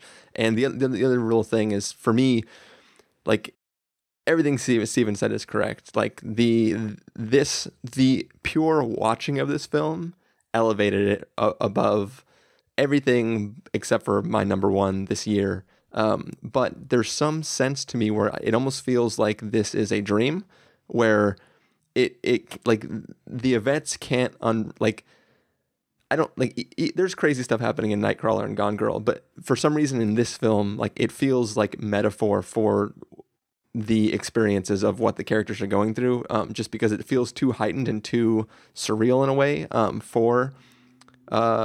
for me to take it 100% honestly, like the emotion 100% honest, the triumph of the characters and you know, the loss and the sadness and the joy, all that stuff feels 100% authentic. But like on paper, the plot beats feel like, as you said, Steven, sort of movie moments in a way. And there is some sense to the climax of this film is him becoming a superhero and flying away. Like, I feel like the ending to Birdman and the ending to this are very similar. And I completely love the ending to Whiplash, and I think it's amazing, and that's solidified it as the film ended. Like, this is a brilliant piece of work, but there's still some weird sort of disconnect on my experience of the film, my understanding of the authenticity of the emotion in it, and then the things that I'm actually seeing as being 100% real. There's like a tiny disconnect there for me, which is the only reason it got bumped down a little bit. Mm-hmm. And I can totally buy that. I mean, it is an extremely heightened movie. That's a good way to describe it. Something about it, the moment it ended, I knew, like, unless a miracle happens, this is going to be my number 1 movie. like I knew the moment it ended, holy shit, nothing else comes close. And part of that is because of the heightened intensity and my ranking here as the way things grabbed me the first time around, maybe more than like somberly reflecting on whether it stands the test of time and blah, blah, blah. And the heightened aspect is what made it work for me, while simultaneously making me see why people might have some issues with it, or see it a little bit more juvenile isn't the right word, but see it a little bit more as the little movie that's punching really, really, really hard, rather than the masterful piece of work that you would get out of like a slow burning thriller. Yeah. Totally understand where you're coming from. Which is actually an interesting way for you to describe your number one, because my number one is it's also a film that when I finished watching it, I was pretty certain it would be my number one by the end of the year. Even though it was January when you saw it. No, sorry. Go on. I'm trying to think of like the worst movie that came out in January, so I could be like, how did you guess it was this? But how did you guess it was Paranormal Activity, the marked ones? Yeah, exactly. No, but in all seriousness, like when I finished the film, I was like, this is probably going to be like, I couldn't imagine anything being more Chris this year, and finding something by the end of the year that would supplant it. When I sat down to make my list, I basically threw this at number one and then said, okay, let's make our list now. And it's a film that I know for a fact that some people in the world may have had a problem with the ending of. But even I genuinely love the ending as it is, so that can't be a downfall for me. It's a great imaginative story. I think it says a lot about people and people's relationships, and it's just a film that it is the film that I loved the most this year. And do you guys know what that is? I'm changing. Yeah, I'm changing my mind. 100% sure I know what it is. I was gonna go to bat for the Lego Movie, but now I'm gonna say it's the one I love. Was that what you were gonna say, also, Carson? Yes, it is the one I love. I've been saying this whole time that there weren't a lot of Chris movies this year, and this is definitely by far the surest Chris film that came out. My only complaint, I think I said this in our review that we did, my only complaint about the film at all is that Carson suggested it and that I didn't discover it on my own, because that was if I would have like just found this randomly and watched it, it would had even more of that person like, oh my God, I found this little gem. But Carson was like, yeah, you should probably check this out. It seems like a pretty Chris movie. Sometimes I actually can suggest good movies, believe it or not. I never steer anyone wrong. Yeah, well, if you are listening right now and you listen to our review of the film, you know that we basically said nothing about it. We spent like 5 minutes saying it was great and then jumped into spoilers. So I don't really want to say a lot about why this film is great, but if you haven't seen it, you should go check it out. It's available online or whatever, because even when I saw it, it was VOD'd. So yeah, it is... to me, it's an amazing film. Has a lot. It's one of the few experiences where I started watching the film not knowing anything about it, and it does a great job of, you are cluing into stuff as characters are cluing into stuff, and the one I love. I mean, I again, it was one of the rare movies that I saw without seeing a trailer or knowing anything. I think the only thing I knew was that Mark Duplass and Elizabeth Moss were in it, and it was a romantic drama, or there was some sort of, relationship drama element to it. Yeah. And definitely is a unique and surprising film. And it's a movie that, out of all these obligatory end of the year like movies you may have missed, underrated movies, whatever, One I Love was actually absent from a lot of those lists, I felt, which I thought it should be on there, at least in the sense that like I said before the show, like a lot of the lists I was reading, I was like, these are pretty like well-known movies. And I know that The One I Love got a lot of attention at Sundance and probably is known by most people who, would be on the online movie community and stuff. But like, I don't know, like, I felt like that at least deserved to be on the movies you probably missed list. Yeah. For sure. Yeah, so I'm fully on board. I actually should have predicted this. I thought your heartstrings were going to be tugged so much that like the Lego Movie would have to win out in the end. When I saw that it didn't make 5, 4, 3, 2, 1, I was like, okay, Chris is channeling his little child. And what's funny is almost everything you said building up to it could have been the Lego Movie. Yeah, no, for sure, it could have. It was only at the very end when you made that little like one I loved pun that I really got it. You're like, oh crap. Yeah, I mean, this is just it's a really great movie. It's a movie that, again, I will be giving a shout out to, though it is not making the kind of top billing that you're giving it for me.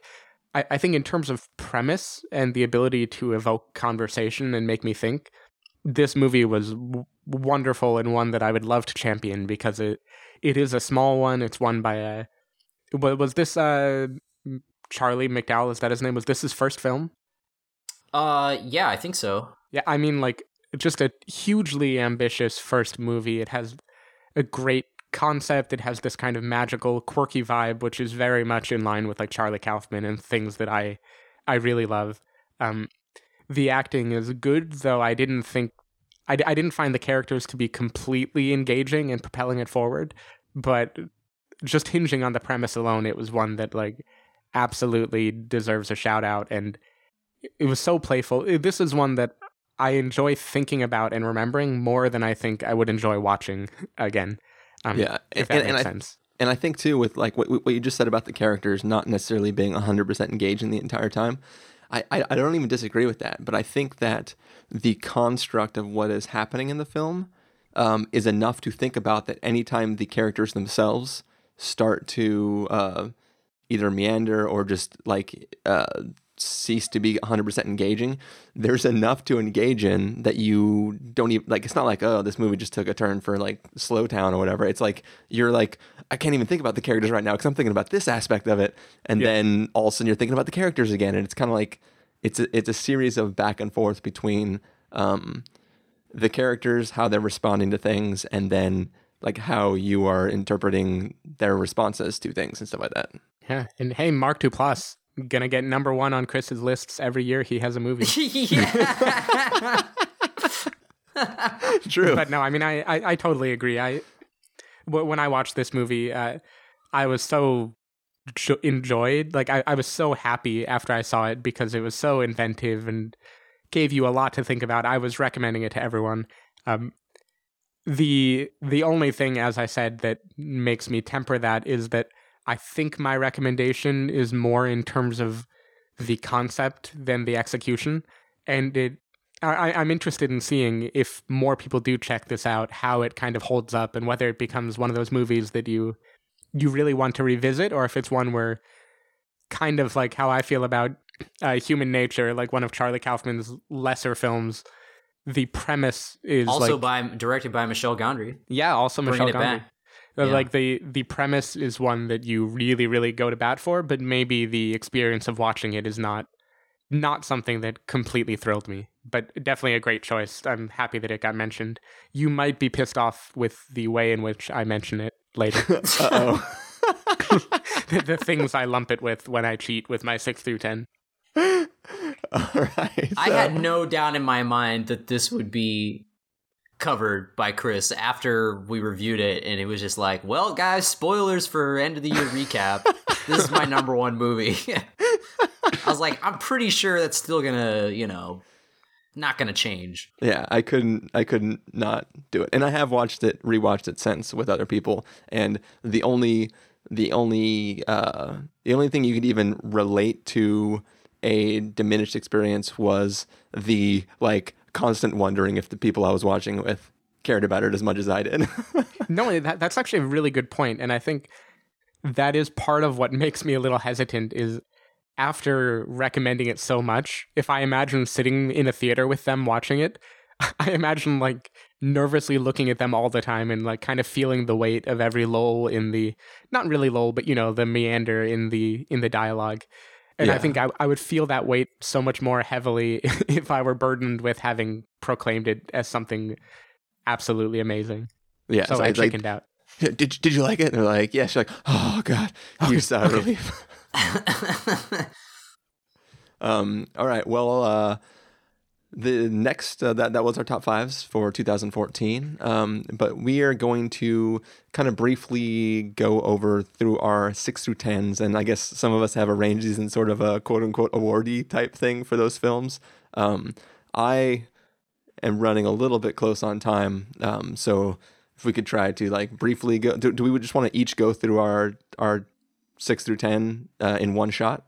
Yeah, I think maybe we power through 6 through 10. If someone has something to say, then at the end of 6 through 10, they can throw out something about it.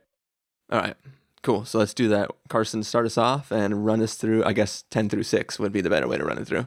Oh, wait, so starting with 10? Ooh, I want to do 6 through 10. All right, just do 6 through 10. Okay, all right.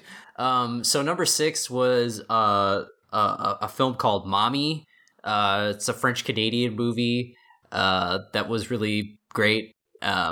7, I had The Trip to Italy, and 8, the movie Big Bad Wolves. 9 was a really trippy film that got released in England last year, but Drafthouse released it in the US this year, called A Field in England. And 10 was, the Lego movie got all the love, which is deservedly so. But you know what? I'm going to champion a film that I thought was really funny, and you guys should definitely check it out, because the amount of puns that we love to crack on this show, I think you'll definitely appreciate the punnery in The Penguins of Madagascar. So there you go. Yikes. Oh boy.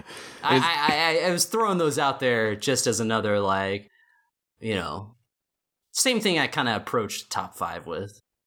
The movie top 5 or your top 5? No, the actual top 5, yeah. All right. Do you have anything quick you wanted to say about any of those movies that people might not have heard of?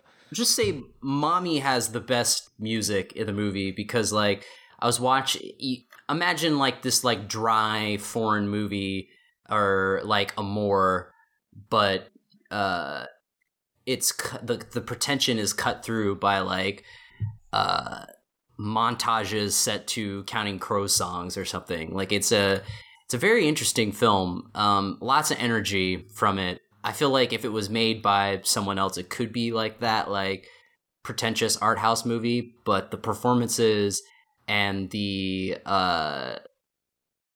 sort of approach to it is very creative. And yeah, also I'll say that Big Bad Wolves is another movie you guys check out. It's basically like if Prisoners was a really dark comedy, and it's from Israel, and it was Quentin Tarantino named it his top movie of last year, but it got a US release this year. Yeah, it's a pretty interesting film. The tone is definitely one to admire, because it is a very, very dark thriller, but it has big laugh out loud moments in it. So yeah. All right, Steven, what is your 6 to 10? Yeah, okay, Nobody's so gonna know why I'm laughing, because it's edited out, but whatever. Oh no, you're supposed to leave it in. Yeah. Anyway, so my 6 through 10, I'm kind of going to cheat here. You can take it as a normal 6 through 10, wherein the movie that I name, as an ordered list, 6, 7, 8, 9, 10 would be great. But I'm also lumping them into awards and throwing out other movies that were runner-ups that maybe didn't quite crack the list, but I would have really wanted to highlight. So number 6 is the Dallas Buyers Club Award, which, so last year Dallas Buyers Club was my number 1, and I kind of regretted that, because while it was a powerful film for me, led by a strong leading man, it was also kind of traditional, kind of didn't have the staying power, kind of a very Academy Awards type movie. And so for kind of very good movies that did nothing wrong, but I just felt wouldn't linger that much, the winner is Nightcrawler easily, and runners-up are Gone Girl and The Imitation Game. The Annie Hall Award at number 7 is for a comfortable low-stakes movie, which wasn't really daring, but was pitch perfect and very nice to watch. And the winner was a movie, Listen Up, Philip, which actually shouldn't be my style of movie because it has like no likable characters. But there's something about the tone, the narration, and the like very Woody Allen vibe that it channels, and Elizabeth Moss being amazing. Like, she's having a really, really good year. So love that movie. I will interject and agree with that. I think Listen Up, Philip is primarily an entertaining movie. It looks great, and it has that Woody Allen vibe. I wish that I thought the first act and the third act were great because it was all about Jason Schwartzman, and in the middle kind of focused more on the other characters. Mm-hmm. But Jason Schwartzman crushed it in that movie. He was so good. And he's hilarious. Every description of it, when a critic would talk about it, is like, oh, it's riotous and sharp satire. It made me like want to never watch this movie. But what I got for all of its hateable characters, I got like a very warm movie somehow in the end. Like, yeah. Like, I cannot wait to rewatch this one with other people. Runners up for this category are Love is Strange, which I was actually very skeptical of, but I saw it recently and I thought it was like a very, very, very nice movie, not an eye roll worthy movie, had really good shots of New York, and Grand Budapest Hotel. Shout out to Magic in the Moonlight also, but wouldn't make this list. I really, really dislike Love is Strange. I thought that was... I really liked it. I would say that's like the most overrated movie of last year. Probably. So Listen Up, Philip had to beat it out. Like, Love is Strange would not have made this list, but I was extraordinarily charmed by that movie. So, you know. I was extraordinarily put to sleep. Anyway, so I might like it. Yeah. I guess. I don't know. Number 8, the Whiplash Award that I'm calling it. So Whiplash would have gone here if it weren't clearly my number one. Are like pressure cooker films, which just packed like a huge punch, kind of blew me away. The winner was Starred Up, which really lingered for a long time, due almost solely to Jack O'Connell's incredible performance. I mean, people are calling him a star for Unbroken, but this is just light years ahead of that. Runner-up is Blue Ruin, which was a film that I really enjoyed, actually. This kind of like a genre piece, a revenge fantasy thriller. It was a very unique movie, very small, but really, really packed a punch, and definitely a cool movie to check out. I like Blue Ruin too, but I kind of thought the motivation for the revenge was it wasn't as good as I hoped it would be, I guess. Sure, but this is the guy who liked John Wick, so I know. No, I'm not discounting it. I'm just saying that. I don't know. I think it's because the guy who directed Blue Ruin made his first movie, Murder Party, I think is like one of my favorite Halloween movies. Like, that movie is just, I don't know. I think it was almost like an Eternal Sunshine. I have to follow it up. You know what I mean? Huh. Like, there was a high bar. Interesting. But no, Blue Ruin was good though. I liked it. I thought it was an odd movie, kind of, because the motivations are so bleak and hard to follow, but it just had this like great dark sensibility and really like a cool look at, I assume it was the South. Like it had this kind of, some of the things I enjoyed about Mud were in this movie too. There was some redneckery going on, I feel. So awesome movie on Netflix. Definitely worth checking out. Number 9 is the Hey, Steven Isn't as Snobby as That Reviewer Said. Sometimes he names big mainstream movies too. Awards. And that, in case the name didn't make sense, is big budget films which, while being kind of like traditional and not necessarily wowing me in the same way as these other ones, showed like endless creativity and really, really deserve to be classics. The winner is actually The Edge of Tomorrow, which nice. I really loved that movie. I thought as a sci-fi, it was one of the more inventive ones I've seen in a long time, and really like a return to form for Tom Cruise. Packed all the fun of like Groundhog Day mixed with crazy cool action movie and like a cleverness and a humor to it. Like, so easy to love. Runners up being Lego Movie, Guardians of the Galaxy, Big Hero 6, and 22 Jump Street, which all were great kind of big budget movies that came out this year that did very well, and I'm very happy that they did well. Like, they deserve all the love that they're getting.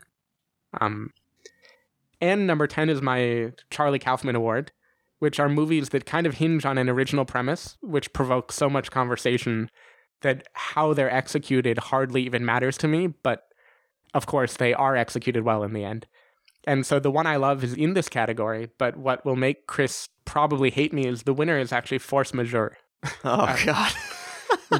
which is a movie that I saw last night, and I loved this movie. My girlfriend and I saw it together, and it provoked so much conversation, and I thought it did everything that The Loneliest Planet was trying to do, but it did it with a sense of fun and not like a slog mentality. I thought the visuals of it were just really, really good. I loved the avalanche moments when like snow is falling and just focusing on snow and a character off in the distance, kind of in almost like a CGI type white haze.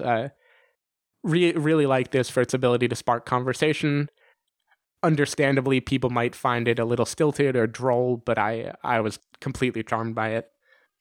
So you texted me yesterday about Force Majeure. I did not think it would show up in a Charlie Kaufman-esque award. So my name for the award is not fair, maybe. I know what you're saying, because like it definitely is a conversation starter kind of movie. But so I'm assuming, Chris, you didn't like this movie. I did not. Okay. I agree with Steven that it does Loneliest Planet stuff better than Loneliest Planet does, but I think the film is not cohesive at all. And then I don't think it makes enough statements in line with the other statements it's making to make me feel complete by the end. I am going to take the Stephen Miller route on this and go in the middle and say that I agree with both of what you're saying. I don't think it was as good as people were touting it as, but I liked some of the themes of it for sure. But when it was all said and done, it was kind of not as, impactful as I thought it would be. I did like The Loneliest Planet more, but I would say like I'm taking the Steven route because I'm going to be the middleman on this one. Yeah, and I will say, traditionally, maybe the one I love would have made this award, but I knew that was definitely getting love already, and I wanted to tout this because it was like a critical favorite that I was dreading, like because every description of it was just like, oh Jesus, a takedown of the bourgeoisie. Oh, so wonderful. But I laughed a lot at this movie, and I actually really enjoyed it. So. Maybe someone else will. Available on VOD. Well, a lot of people enjoyed it. I mean, it's definitely been making a lot of lists and stuff. And I don't know. It didn't live up, in my opinion, to that. And I will say that the actual Loneliest Planet style stuff that happens in the film and the way the couple primarily interact and talk about stuff, I thought that aspect of it was great. I think there's some hilarious, albeit possibly unintentional moments where his buddy is trying to rationalize for him that didn't really work for me as far as like being meaningful.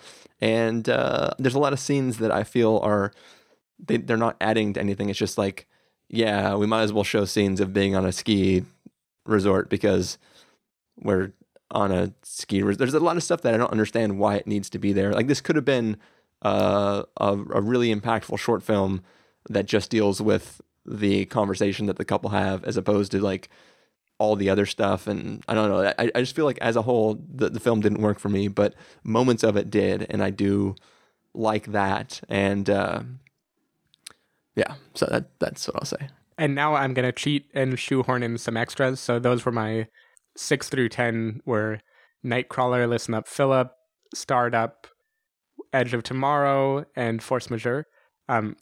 So the Active Killing Award, which basically documentaries, I don't know how to compare them to mainstream movies. Like, it's not fair because they get to be more important sometimes in the fact that they're true. Like, it's just hard for me to rank them side by side. But these movies, all I thought could have stacked up against the best of them. I mean, they really stuck with me. So I'm not even going to have a winner and runners up. The Missing Picture was a movie about the Cambodian genocide, so a sad topic, but it hinges on this guy recreating it with little clay figurines, and it has this kind of like fantastical sense of wonder, and every time there's a sad thing that happens, he brings it back with like a really nice kind of fantasy scene, a good sentiment, like really heartstring tugging movie. I love the crap out of it.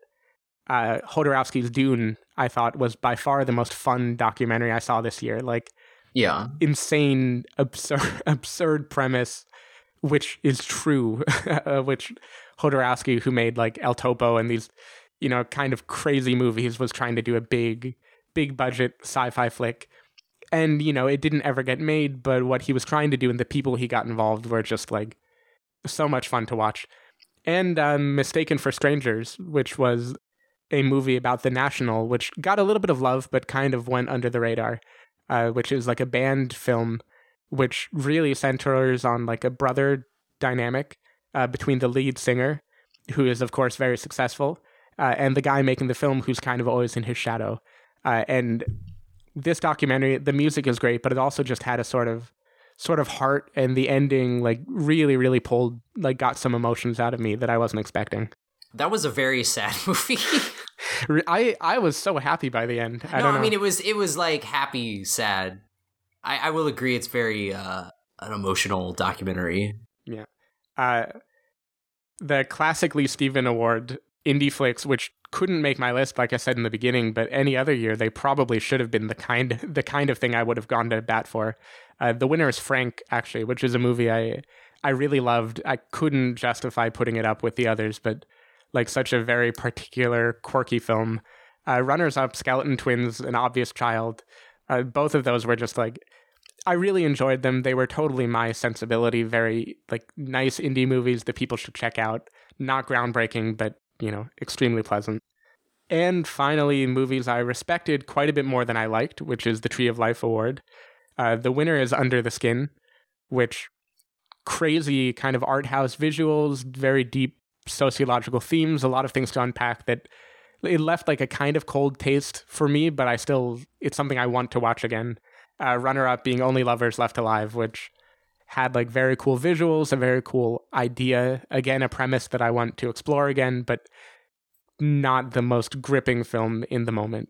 And that's all my awards. Cool. So my 6 through 10 / awards are, so number 6, this is my probably should have made the top 5 award, and that goes to Boyhood, for all the reasons that we've already talked about. I think it's a fantastic film, but I think that, I don't know, I can't separate myself from the nostalgia aspect of it, and it didn't have room maybe to fit it in, so it just didn't make it there.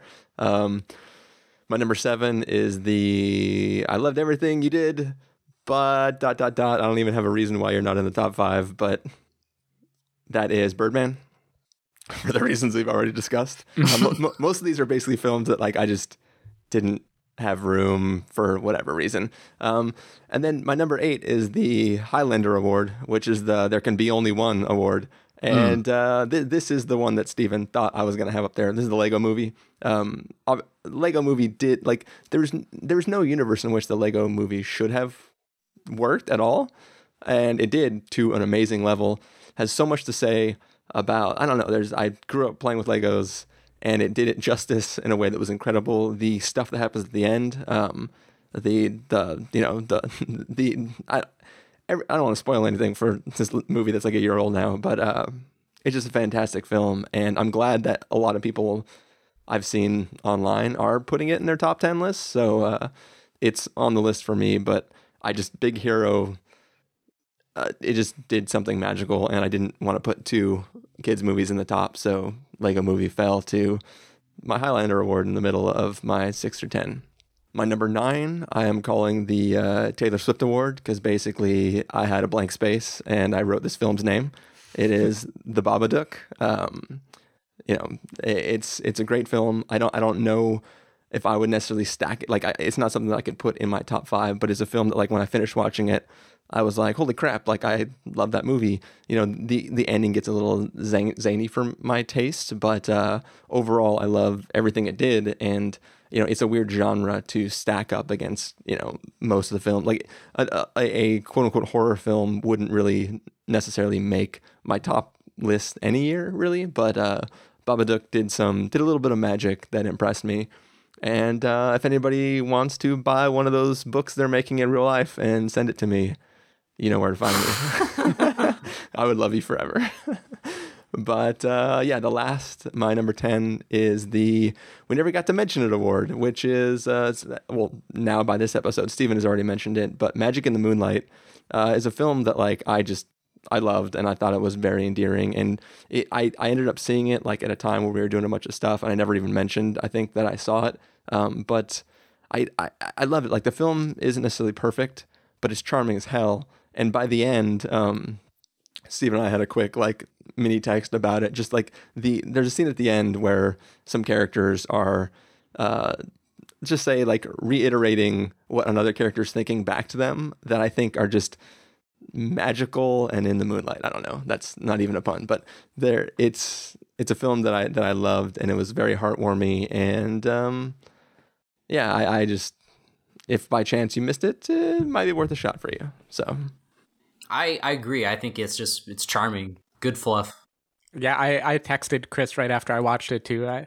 Definitely good fluff. I think it feels a lot like one of those classic musicals, almost like My Fair Lady or something, with all of the heart and kind of simplicity that come with it. There is like one scene that really made that movie for me. Before and after, it was feeling a little too cute, and then there's just one kind of pivotal moment that made me see like, okay, this is a good movie. It's a good way to describe it too. Like it does feel a little too cute, and then like when that moment happens, like it's like, oh, this entire thing was building to this, and this makes it all worth it. Like the only thing you can really judge it on is that moment. It kind of you can judge it on whatever you want, but I feel that like that moment solidifies it as being worth that journey, as opposed to just this cute adventure that you went on. Yeah. And real quick, I'm going to throw out a couple more. Just to piggyback off with Steven for Best Documentary, I watched a documentary a couple days ago that I thought was really great called Art and Craft, about this guy who is a savant, clearly, and can just copy works of art, like, exactly the way that they are. And he dupes, like, a bunch of art museums and donates to them, and they totally think it's like a real print.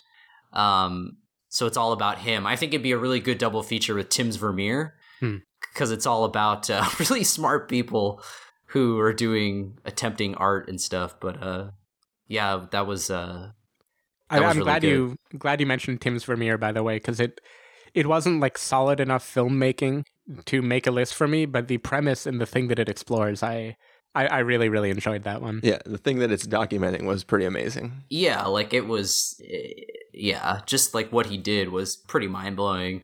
Also, I think the MVP, movie MVP, and I think this is what Chris was alluding to when he said best acting by someone he didn't realize or something, which was Tyler Perry in Gone Girl. Yep. Definitely the MVP of the year. I feel like Josh Brolin in Inherent Vice is a strong contender, but I feel like but I feel like Tyler Perry as Tanner Bolt was just like the coolest dude. Yeah, that's why he has $100,000 retainer. Yeah, exactly. And I just jokingly, but I will say, and only because I want to see this movie, but like James Franco as Dave Skylark in the interview was pretty great. And they should just remake The Judge, where Tyler Perry as Tanner Bolt has to defend Dave Skylark. I think that would be pretty entertaining. All right. Seth Rogen ran over someone with a tank. Yeah. But also the don't judge a book by its cover award. I think one movie, I see a lot of bad movies, and this was definitely one I was like, oh, this is going to be bad. But the Cameron Diaz movie, The Other Woman, totally entertaining. Really? I was Wow. completely surprised. Sometimes you just want to see like a 90s-esque throwback with a bunch of women getting revenge on Jaime Lannister. That was exactly what I got. And there's a pretty good Coke moment at the end with Jaime Lannister. I won't spoil it, but it had me laughing very hard. That was just a completely like B- B movie. Totally, I was very surprised. So definitely not, definitely not a best of the year, but but for this type of award, sure. Cool. Well, I'm going to cut us off there because I have to get going. But let's go ahead and let everybody know where they can find us if they want to hear regular reviews. So, Carson, where can people find you? Practicalcandy.wordpress.com. Steven? You can go to sdavidmiller.com, where I'm going to try to have some write-ups of this in a little more detail, too. So maybe check it out if you were interested in the movies I kind of flew by. And then, is that it? Yeah. Okay. You can find me at ChristopherInRealLife.com or Twitter.com/ChristopherIRL. You can find the podcast over at SpoilerWarning.com, where you can get a bunch of the back episodes of the show. If you want to figure out when the episodes go live, you can follow us at Twitter.com/SpoilerWarning or like us at Facebook.com/TheSpoilerWarning. If you want to get a hold of us directly, you can send an email to fans@thespoilerwarning.com. You can use the contact form on our site, or you can call and leave us a voicemail at 760-575-4TSW. That's 760-575-4879. Music for this episode probably come from that song we used for the trailer episode, the Warning by the Peacocks, which for long listeners of the show, you know that at one point in time, the show actually opened every episode with that song. So it's like a throwback to the old days.